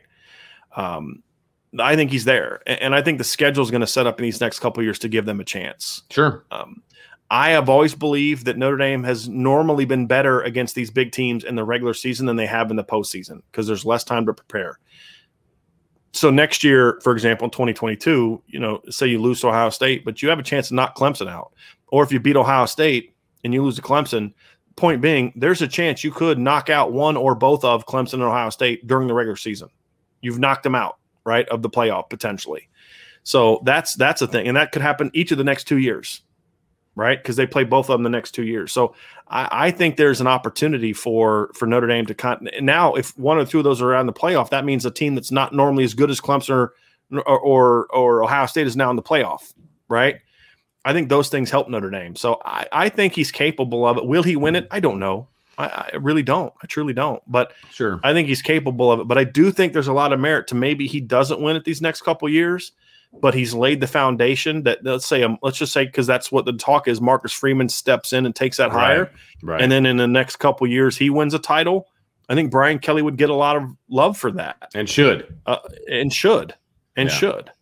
No, he obviously wouldn't be the one that won it, but he should get a lot of credit for getting to the point where his replacement could come in and take that next step. And then Jim K did have a follow-up comment after his super chat. He says, hey guys, great job as always. In terms of the gap, where is Notre Dame in comparison to the top tier programs in regards to recruiting staff beyond the coaches and resources? That's a good question. They're a lot closer. And this is one of those things that's not getting a ton of talk this offseason, but it's Chad Bowden, Dre Brown, more recruiting resources, more back office help in recruiting has been happening. It's been happening for a little while, but this offseason they took a big leap. So those things are very important. Now, they're not the end all be all. I'll say again, at the end of the day, the difference between getting great players and not is the coaches. It's the full-time position coaches. But those parts of it can be very important. Getting you to the finish line, then those guys got to get you past the finish line, right? So I think he's done a lot of that. But at the end of the day, the biggest change that Brian Kelly has made this offseason, Jim, in regards to from a recruiting standpoint is him. It's his decisions, to do whatever it took to get Marcus Freeman was a grand slam home run. And then him being more involved in recruiting has been a big, big benefit. It's not a coincidence that that's happening the year that Notre Dame's on track for its best recruiting class. It's not a coincidence. It's not just Coach Freeman. That's a big part of it. But who hired Marcus Freeman? Yeah, Brian Kelly. Exactly. So, yeah, I think that's but the resources and all that, that's a big part of it. The facilities have been a huge part of closing the gap. It just has. But at the end of the day, the product on the field is going to be the end all be all determiner of can they take that next step. And we look at offense. If Notre Dame goes out there, we had a question way back 2.5 hours ago that said over under on points this year, 38.5. If I'm right, if my guess, my prediction, my hope is right, and it's over, that's going to have a big impact on the 2023 recruiting class, where now maybe you can get one of those gap erasers or not. Sure. Because of that success. So, yeah. And there's a question about what took Kelly so long. We'll have time to rehash that. Right now, I'm just going to enjoy the fact that he's doing it. Yep. Exactly. Right? Exactly. I took him 10 years at Grand Valley State too. So, there's that. I don't care how long it takes. I just care that he's doing it. Mike Hoff says, I like Cone, but if it's close with Buckner, I think you go with Buckner, right? You go with the most talented, I would think. If it's close, you go with experience, in my opinion. In this regard. Maybe you go with talent in another way if like experience is similar and things like that. But Cone won 10 games, went to the Rose Bowl. Right. He's not some scrub I understand the desire to put the more talented kid in there. But the thing is, if it's close, the more talented kid doesn't necessarily mean he's the best kid. To me, I've always felt if the younger guy is going to play, he has to be significantly better. For example, in 2019, I wanted him to play the younger, less experienced kid because he was significantly better than the starter. That was the reality. I don't think Tyler Buckner is going to – here's the other thing. In 2019, that was year 2 for Phil Dracovic. He was a sophomore, right? I didn't say that in 2018. I said in 2019. Right. I just think Tyler's going to need some time to get the experience going because he may look great in practice, but we haven't seen him play a real football game in a long time. We need to bring Tyler along slowly from an expectation standpoint as fans and not expect him to just come out and look like Trevor Lawrence because he's not Trevor Lawrence, number one, and then he doesn't have the experience that Trevor had in high school. So if it's close, I'm going with the older guy. If I've said this about Drew Pine too, if Drew Pine beats out Jack Cohn, he's got to be definitely better. In my opinion. Thank you, transition man. That was awesome. Tom says lots of love for Pine coming out of the Manning camp. Is there any chance, however, so slight, that he beats Cone out? And then Nolan kind of responds to it. He says, Pine beats out Cone. I think that means great things for this season because I don't think they hand Pine the job unless he's a lot better than Cone. Nolan is spot on. Drew's going to have to be significantly better than Jack to win the job. And if he is, that's going to mean a lot of good things about this offense because Jack Cohn's a good football player. And if he gets beat out, that's a great sign for Notre Dame. I don't think that's going to happen, but if it does, it's a great sign. But look, this is a channel that y'all know I've been very high on Drew Pine for a while. I have not bought into the whole he's just going to get passed up by Tyler Buckner the first day. Tyler Buckner may pass him up. Tyler Buckner's incredibly talented. Drew Pine is not some slappy that can't play. Drew Pine's a really good football player too. That kid can play. And that's why I've said before, I know we spend a lot of time talking about who's going to start and all that. I don't care. The only way I would care is if they make a decision, a wrong decision on who, hey, we're going to play Tyler because he's so talented, even though he's not ready. That would be a mistake because you can win it this year. But if Tyler comes out and he's just out playing Jack and Drew every day, start him. Start him. Right, exactly. Don't care. Yeah. If Drew Pine goes out there and outplays Jack Cohn every day and Tyler every day, start him. Don't care. If Brendan Clark does that, start him. I don't care. This is a very talented quarterback room. It's one of the best Notre Dame has had in a while. Yeah. I think you'd have to go back to the Kaiser, Zaire, Wimbush before the injuries to find one that got more upside. That one had more upside. This one has more proven production. Yes. Agreed. But I mean, it's a really good quarterback room. It lacks experience outside of Cone, but it's very talented. And I think Drew Pine is, and we've been saying this for months, he is getting overlooked by a lot of Notre Dame fans. And I understand why. I do. I understand why, but I don't think we should. Tom, he says, okay, this was pre-IB days. The offensive pass interference call the last time at Florida State. Good call or BS? I about needed a new TV. BS. Yeah. Total homer pick, like homer call BS. 100%. 100%. Yep. No question. Let's see here. Nate, Truman. What go do ahead. you got? No, go ahead. Okay. I'm not there yet. Truman says, who's the biggest commit out there that will put us over the top and change the game and seriously close the gap big time? If we're just on individual player, it's Anthony Lucas for me. That's left. I think, left on the board. Yeah, I mean, even if he was on the board, Yeah. I mean, he would be the best player in this class, in my opinion. Okay. He is a game changer. I mean, he's not even a gap closer; he's a gap eraser. I would argue that from a need standpoint, there's a greater need for Xavier Nwankpa, just because they're already pretty loaded in the defensive line. But if we're just talking about individual players with no context of positional need, because this is a really good question, Truman. If you erase the need aspect and no context of anything else, just who is the player that is the most dynamic, would close the gap, and all that kind of stuff. To me, it's Anthony Lucas on defense. On offense, it's Tobias Merriweather. I think Tobias Merriweather's special. I think he's special. Mm-hmm. He would be that guy on offense. But just overall, it's Anthony Lucas. If you want to take need into consideration, okay, what great great prospect that also you take in what the needs are at the position, then I'd go with Xavier Nwankpa, because I think the need at safety is greater. They've already got a really good defensive line class. Right. And they've got some good players last year. I would go with Xavier Nwankpa at that point. But just no context, it's Anthony Lucas. Chief Brody wants to know how we would celebrate a Notre Dame national championship. Well, during the game and after, I would not celebrate. Because we would have working. We would have some fun, though, in the post-game podcast show. Yes, absolutely. No question. Yeah, that would be a lot of fun, actually. I'm going to a press conference. I'm going to show up at the press conference with a Gap Erased shirt, though. Just have it like under your shirt. It'd be Gap Closed. That's what we're going to do. Remember? That's the bet, right? Yes, I will absolutely. I will be in the press box with Gap Closed shirt on. There's no question about it.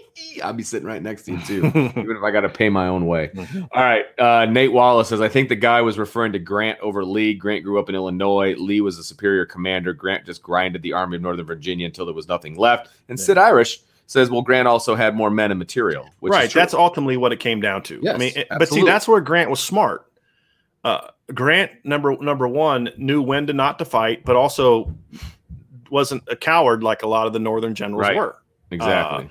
But he also understood, much like we've had some other generals since then, understood, like, look, we have the resources battle. We have to do things to make sure they run out of theirs a lot sooner. Right. And then also, I think the Sherman march south also had a big role, because that was when the Southern spirit was officially broken, is when they did that. But yeah, Lee was by far the best general. I mean, if you'd have put Lee on the northern side, it would have been over a lot sooner. Way. I'm just saying. Right. If the Virginia generals would have fought with the North, and that's Lee and Thomas Stonewall Jackson would have fought with the North, that war would have been over in a heartbeat. Yes, correct. Because honestly, that's where the best American generals was that group, that Virginia group. I mean, it just was, especially Lee. The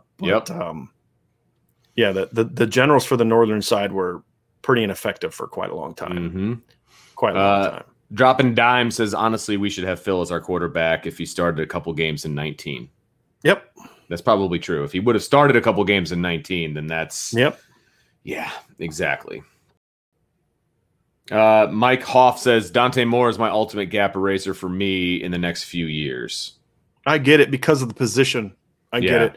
I'm curious how people are going to view that if Tyler Buchner turns out to be as good as I think he's going to be. Sure. Yeah. But I also think to be a champion, to be a consistent program, you can't just have Tyler Buchner and then you don't get another one for 5 years.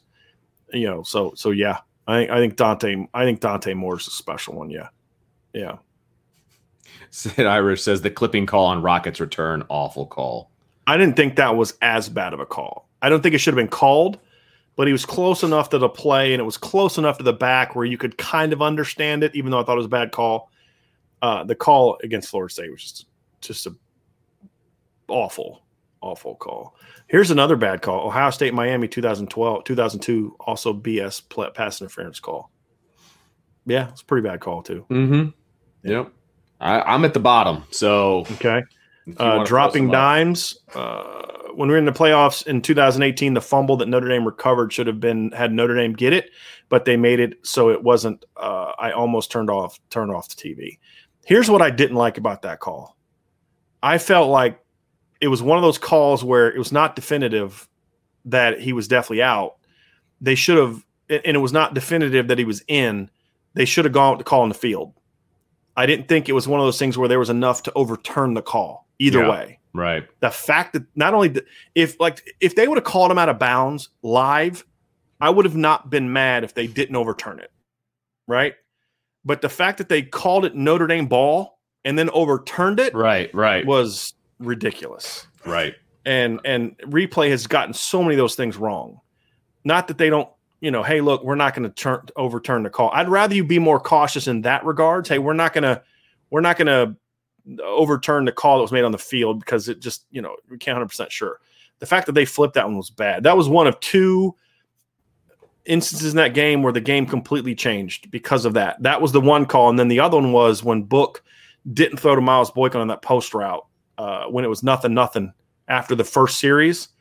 Right. And if he makes that call, that throw to Miles Boykin, and he had made it, we knew he could make it. He made it against Pitt, right, for a win. But if he'd had to, willingness to make that throw, it's maybe 7-0, and then that fumble thing came later. All of a sudden, it's 14-0. Right. Notre Dame. Right.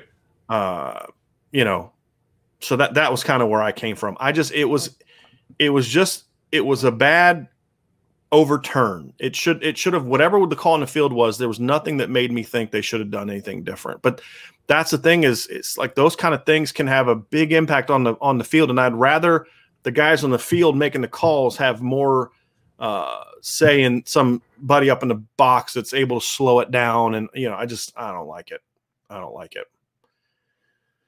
Yeah. Oh, this is a good one. The Zbikowski overturned fumble against Ohio State. That's another one that I thought was interesting. I didn't think that should have been overturned either. Oh, yeah. Yeah. Here's a question. Chief Brody, what was worse to watch, 2018 Clemson or 2020 Bama? I'd say 2018 Clemson because I actually thought Notre Dame had a chance that game. And that's the thing. I felt like if, Julian Love doesn't get hurt and all of those different things, then I feel like Notre Dame could win that game. And it was on my birthday. So that was a double whammy. But it was hard. It was harder to watch that one because I had so much confidence going into that game and just to be just deflated. I didn't have as much confidence going into the Alabama game as I did going into the Clemson game. That's me personally. Yeah. Even though I thought Notre Dame, I hear where you're coming from. I don't disagree with that. And that was the Notre Dame Bama game was just such a boring game to watch. Yeah, it really was. I agree with that. Boring. Here's one. D-Master 81. The overturn of the TD. This was from David Grimes. Remember that? Where he dove in the end zone. The overturn of the TD that Notre Dame had against Stanford in 2007, overturning it when he clearly caught it. Worst replay call ever. That's in that conversation. That was in that conversation for sure. It is in the conversation. That was. You remember the call, right? The David Grimes, the diving one in the end. I mean, it was so clearly a touchdown. Right. But it's another one where okay, if they ruled it incomplete, I still would have probably been ticked if they wouldn't have overturned it. I would have thought that was one that was so clear it should have been overturned if they called it incomplete. But then to make it worse, they overturned the complete call. Yeah, it was right. It was terrible. Absolutely, it was terrible. Absolutely. Here's a couple that are good. Caleb Collins says, "Who's the most electric player in the 2010s in college football? Lamar, Anthony Thomas, Tavon Austin. Some of my faves. To me, I think the most electric player of the 2010s, it's Lamar Jackson. Yes, and I don't think it's that close. Yeah, I mean he was special.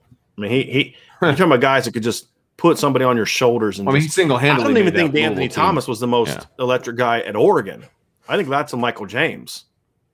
I think the Michael James is more special than D'Anthony Thomas. Just me. Tavon Austin's in that conversation. He was in the 10s, right? I always forget. But yeah, Tavon was. His highlight film from college is is fun to watch. Oh yeah, no doubt about that. I mean, he was really good, and you put him in that air raid offense. Tavon was a lot of fun to watch. Yeah, somebody said, "What about Deshaun Watson?" I think Deshaun Watson was a great player. I wouldn't call him electric. I think he was phenomenal, but I didn't view Deshaun as electric. Yeah, right. Like to me, Lamar was electric. And Deshaun put up great numbers. I mean, Deshaun threw for a lot more yards than Lamar did, and he rushed for over 1,000 yards in 2015. But Lamar was just like, I mean, Lamar was the most recent kind of arms not as strong, but like Lamar's like the modern day Michael Vick, right? Like just the stuff he could do athletically. You're like, whoa, that was fun to watch. So I'd have to. I mean, I'd want to go through it, but. There's going to be guys that I'm going to think, oh, yeah, what about that guy? And what about that guy? Yeah. But I'd have a hard time thinking that anyone's going to be better than Lamar Jackson from an electric standpoint. Of the 2010s, I really can't think of anybody. The most electric players I've ever seen in my life in college, obviously, Reggie Bush was that way, but I mean, it's still a rocket. I mean, there was a thing that came out. I think we talked about this yesterday. Fox Sports. So this isn't some like this stupid outlet that keeps putting up like, Matt Bayless is the number 35. Yeah. I don't know who that is. I don't care about that. Stupid. Fox Sports and the title said most dynamic players of all time. And it was like the Reggie Bush was the oldest guy on the list. It's like, come on. Yeah. Like because nobody could have been electric. Not only did you not have Rocket, but Barry Sanders wasn't on there. Has anyone ever actually looked at what Barry Sanders did in 11 games at Oklahoma State? Yeah. I mean, it was absurd what he did. Yeah, exactly. Absurd. And I don't even think Randy Moss was on there. It's like, how do you not have Randy? I mean, Randy Moss in his 1 year at Marshall, 1 year of FBS at Marshall, because he was in FCS the year before, just did things that you're like, no receiver's done that before.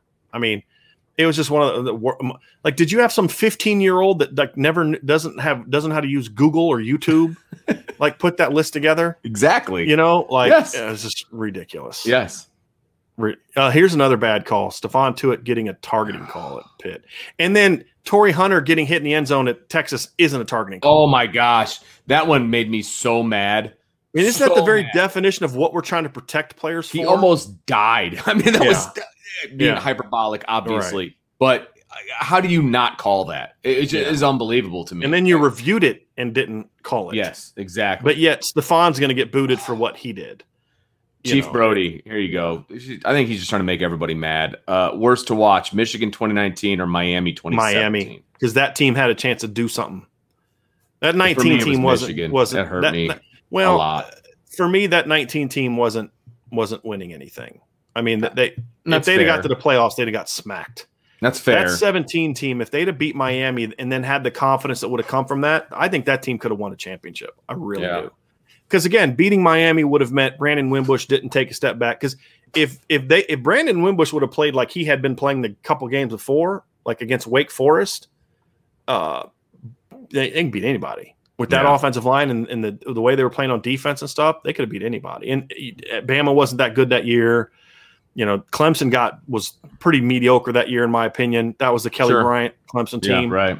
I think that team, if they don't just crap the bed against Miami, I think that team would have had a shot to do something. In the postseason. For me, it was a Michigan game. I was on the road at a soccer tournament. I set up a big screen for all the parents to watch in like the party room. It was terrible. It was terrible. And and of course I had to write about that game too. You know what I mean? So I'm trying to it was horrible. It's horrible. Yeah. Horrible. It was not fun. Here's talking about the history thing. Tom M says, get the DVD series Victory at Sea. It's incredible. I have that. It's really good. It's really good. And there's also, it's called The Pacific, I believe is what it's called I think it's Netflix has it, but that's the other one that I like that's about the Pacific War. But The Victory at Sea is a really good one as well. I told you there was two history movies that really moved me when I was a kid that just like really fueled my passion for history. And Midway was one of them. We've talked about that. So my dad also made me watch Roots when I was a kid. Really? So it came out in the 70s, but they did some kind of re-airing on PBS or something when I was a kid. So my dad made me watch that and then just kind of studying that part of our history. And then I've always been fascinated with history and how a country is formed, the good and the bad. But then Midway was the other one, just really drove a passion, because that was back when we had bookmobiles. Did you guys have bookmobiles when you were a kid, Vince? Oh, absolutely. And I was always the bookmobile. Like, they would wait longer just to make, if I hadn't shown up yet, they'd be like, okay, we're going to give Driscoll 5 more minutes. Like, I love the bookmobile, man, because, you know, I'd get those history books and stuff and love studying that. Like, my dad too, like they fostered that. Like, we had Encyclopedia Britannicas when we were kids. Like, he'd buy like those Civil War series, those books, you know, those great books and stuff like that. So, but yeah, when they moved recently, I had them bring all that stuff here. So I have all those books now at home. Nice. But yeah, those were two movies that really, but of course those then sparred reading and studying and research and all that kind of stuff. But yeah, those were two movies that when I was a kid that were in completely different ways. Obviously, your reaction to Roots is going to be a whole lot different than your reaction to Midway. Yes, that is true. But those were two that really sparked my love of studying history, right? All aspects of it. Very, very fascinating. So it's Search of Green's history movies. I love it. That's good stuff, man. That's a great way. That's awesome. Stuff. That's good stuff. That's really good. So it looks like I'm bringing you a movie. So yeah, I'm going to be bringing it over to your house when we're done here. Nolan, we'll wrap up with this. This is a great way to end it. Nolan, am I the only one that has a hard time even watching Desmond Howard? His anti-Notre Dame bias is almost childlike evident. Yes. Yes, you're correct you're not the only one that can't watch him. And it's not just his anti-Notre Dame. He is so unprepared. It's like, God love Lee Corso, but no. Well, Lee Corso's an old man. It's exactly. Like, they need to put him out to pasture. And look, I love his. Not a good. Look, that means retire. He needs to retire. That means retire. Okay. Put him out to pasture. Like, it's time for him to retire. It's time for them to find somebody other than Desmond. He's a character. Yeah. I mean, he's not even a good analyst. He gets facts wrong all the time. Right. I mean, it's like, how does he have that job? Like, if you want to have a former player do it, then go get Jonathan Vilma. That's a dude that knows football, right? Get David Pollock to do that. He usually is pretty. I mean, I don't disagree with them. I don't agree with them all the time. I don't agree with Jonathan Vilma all the time. But at least with Pollock and Vilma, you're like, they've actually studied and prepared and know what they're talking about. Sure. You know, like, those are two guys I would give a push over Desmond. Like, Desmond, he's not good at what he does. Forget the whole goofiness and that ridiculous laugh he has. He's just not good at his job. You know, I mean, when Kirk Herbstreit's the most talented dude on the set, you got a problem. Yeah, you got a problem. So I mean, yeah, it's ridiculous. It's ridiculous. Yeah. Here's Chief Brody. Desmond Howard has worse takes than Lee Corso. Sad but true. I mean, and Lee Corso doesn't remember what he had for dinner. You know, I mean, It's like, it's time. Yeah. It's time. Yeah. It's time. Yeah. And good dude, fun dude. I like Coach Corso. I loved his shtick. Like, I get it. It's just, it looks like he's reading off cue cards now. Yeah. Like, you know what I mean? Yeah. I love Lee Corso. I loved him. Yeah. But yeah. Honestly, that's what I like about the Fox series. Look, I don't agree with Reggie Bush a lot, but I think you know what? He clearly prepares. Yeah. Him, Matt Leinart, and Brady Quinn, they're all prepared. I don't always agree with them, but they do a really good job because they all actually know what they're talking about. Yes. And they're not out there. It's not like when I watch ESPN, it's almost like it's a comedy routine. Mm-hmm. They're always laughing and joking and trying to say funny things. It's like that's like when you see like politicians who like laugh at joke or laugh at questions. It's like that's because they don't have an answer or they don't want to tell you the truth.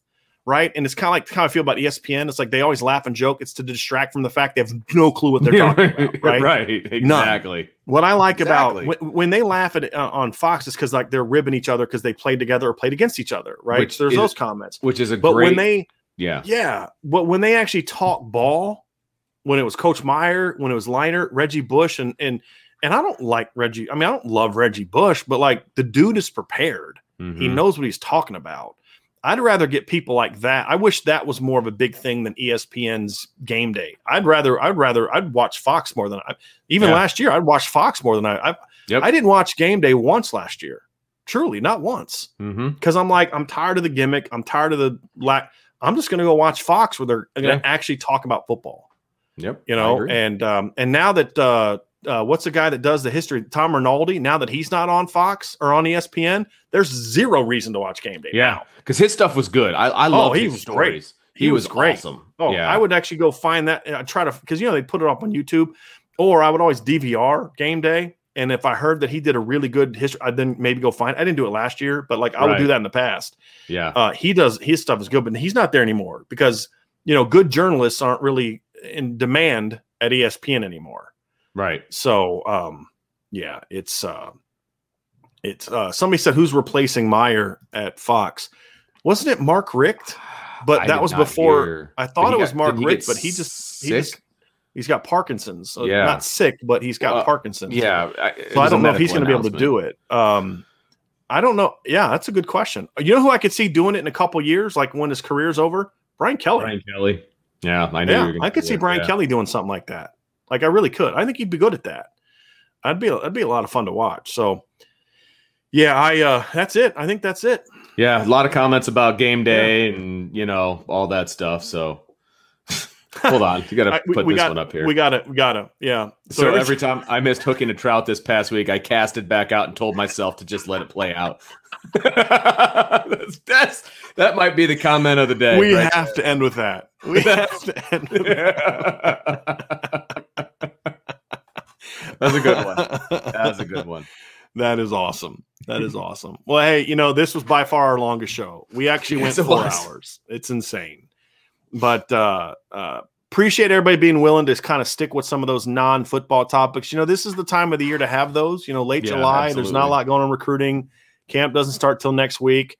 I don't know. I think we've done a pretty good job of covering everything. This was fun. So I'm glad we got to do some things. So enjoyed it very much. Appreciate everybody being with us today. It was a lot of fun. Yeah. Vince, thanks for being part of it too. But we'll be back on Monday. I hope everybody has a great, safe, awesome weekend. And we'll be back on Monday with some fun topics, and we'll be ready to really dive in because we're going to be going to be about 2 weeks away from fall camp starting when we get there on Monday. Right. So and we got another interview I'm trying to get set up that if it goes through is going to be really exciting and awesome next week. So we'll see what happens. But awesome. That's where we're at. So everybody have a great weekend. Thanks for all the super chats. Thanks for the people that didn't give super chats but stuck with us this entire time. Leave us a like before you leave. Subscribe. Hit the notification bell. And we will talk to you again on Monday.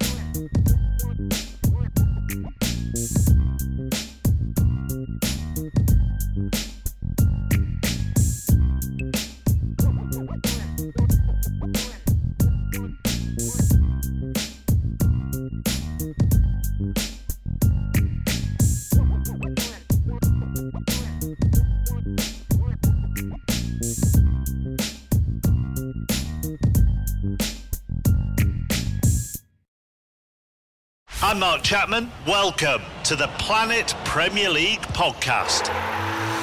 Each week, Cesc Fabregas, Nader Manua and myself talk all things Premier League. As a player, you don't have time to talk. No. You don't have time to make a plan. You just need to deal with wave after wave after wave. We watched Coach Carter and he said, afterwards, the game's just about doing this for your teammates. And I remember looking around halfway through the film and half the squad was asleep. Planet Premier League. Listen wherever you get your podcasts.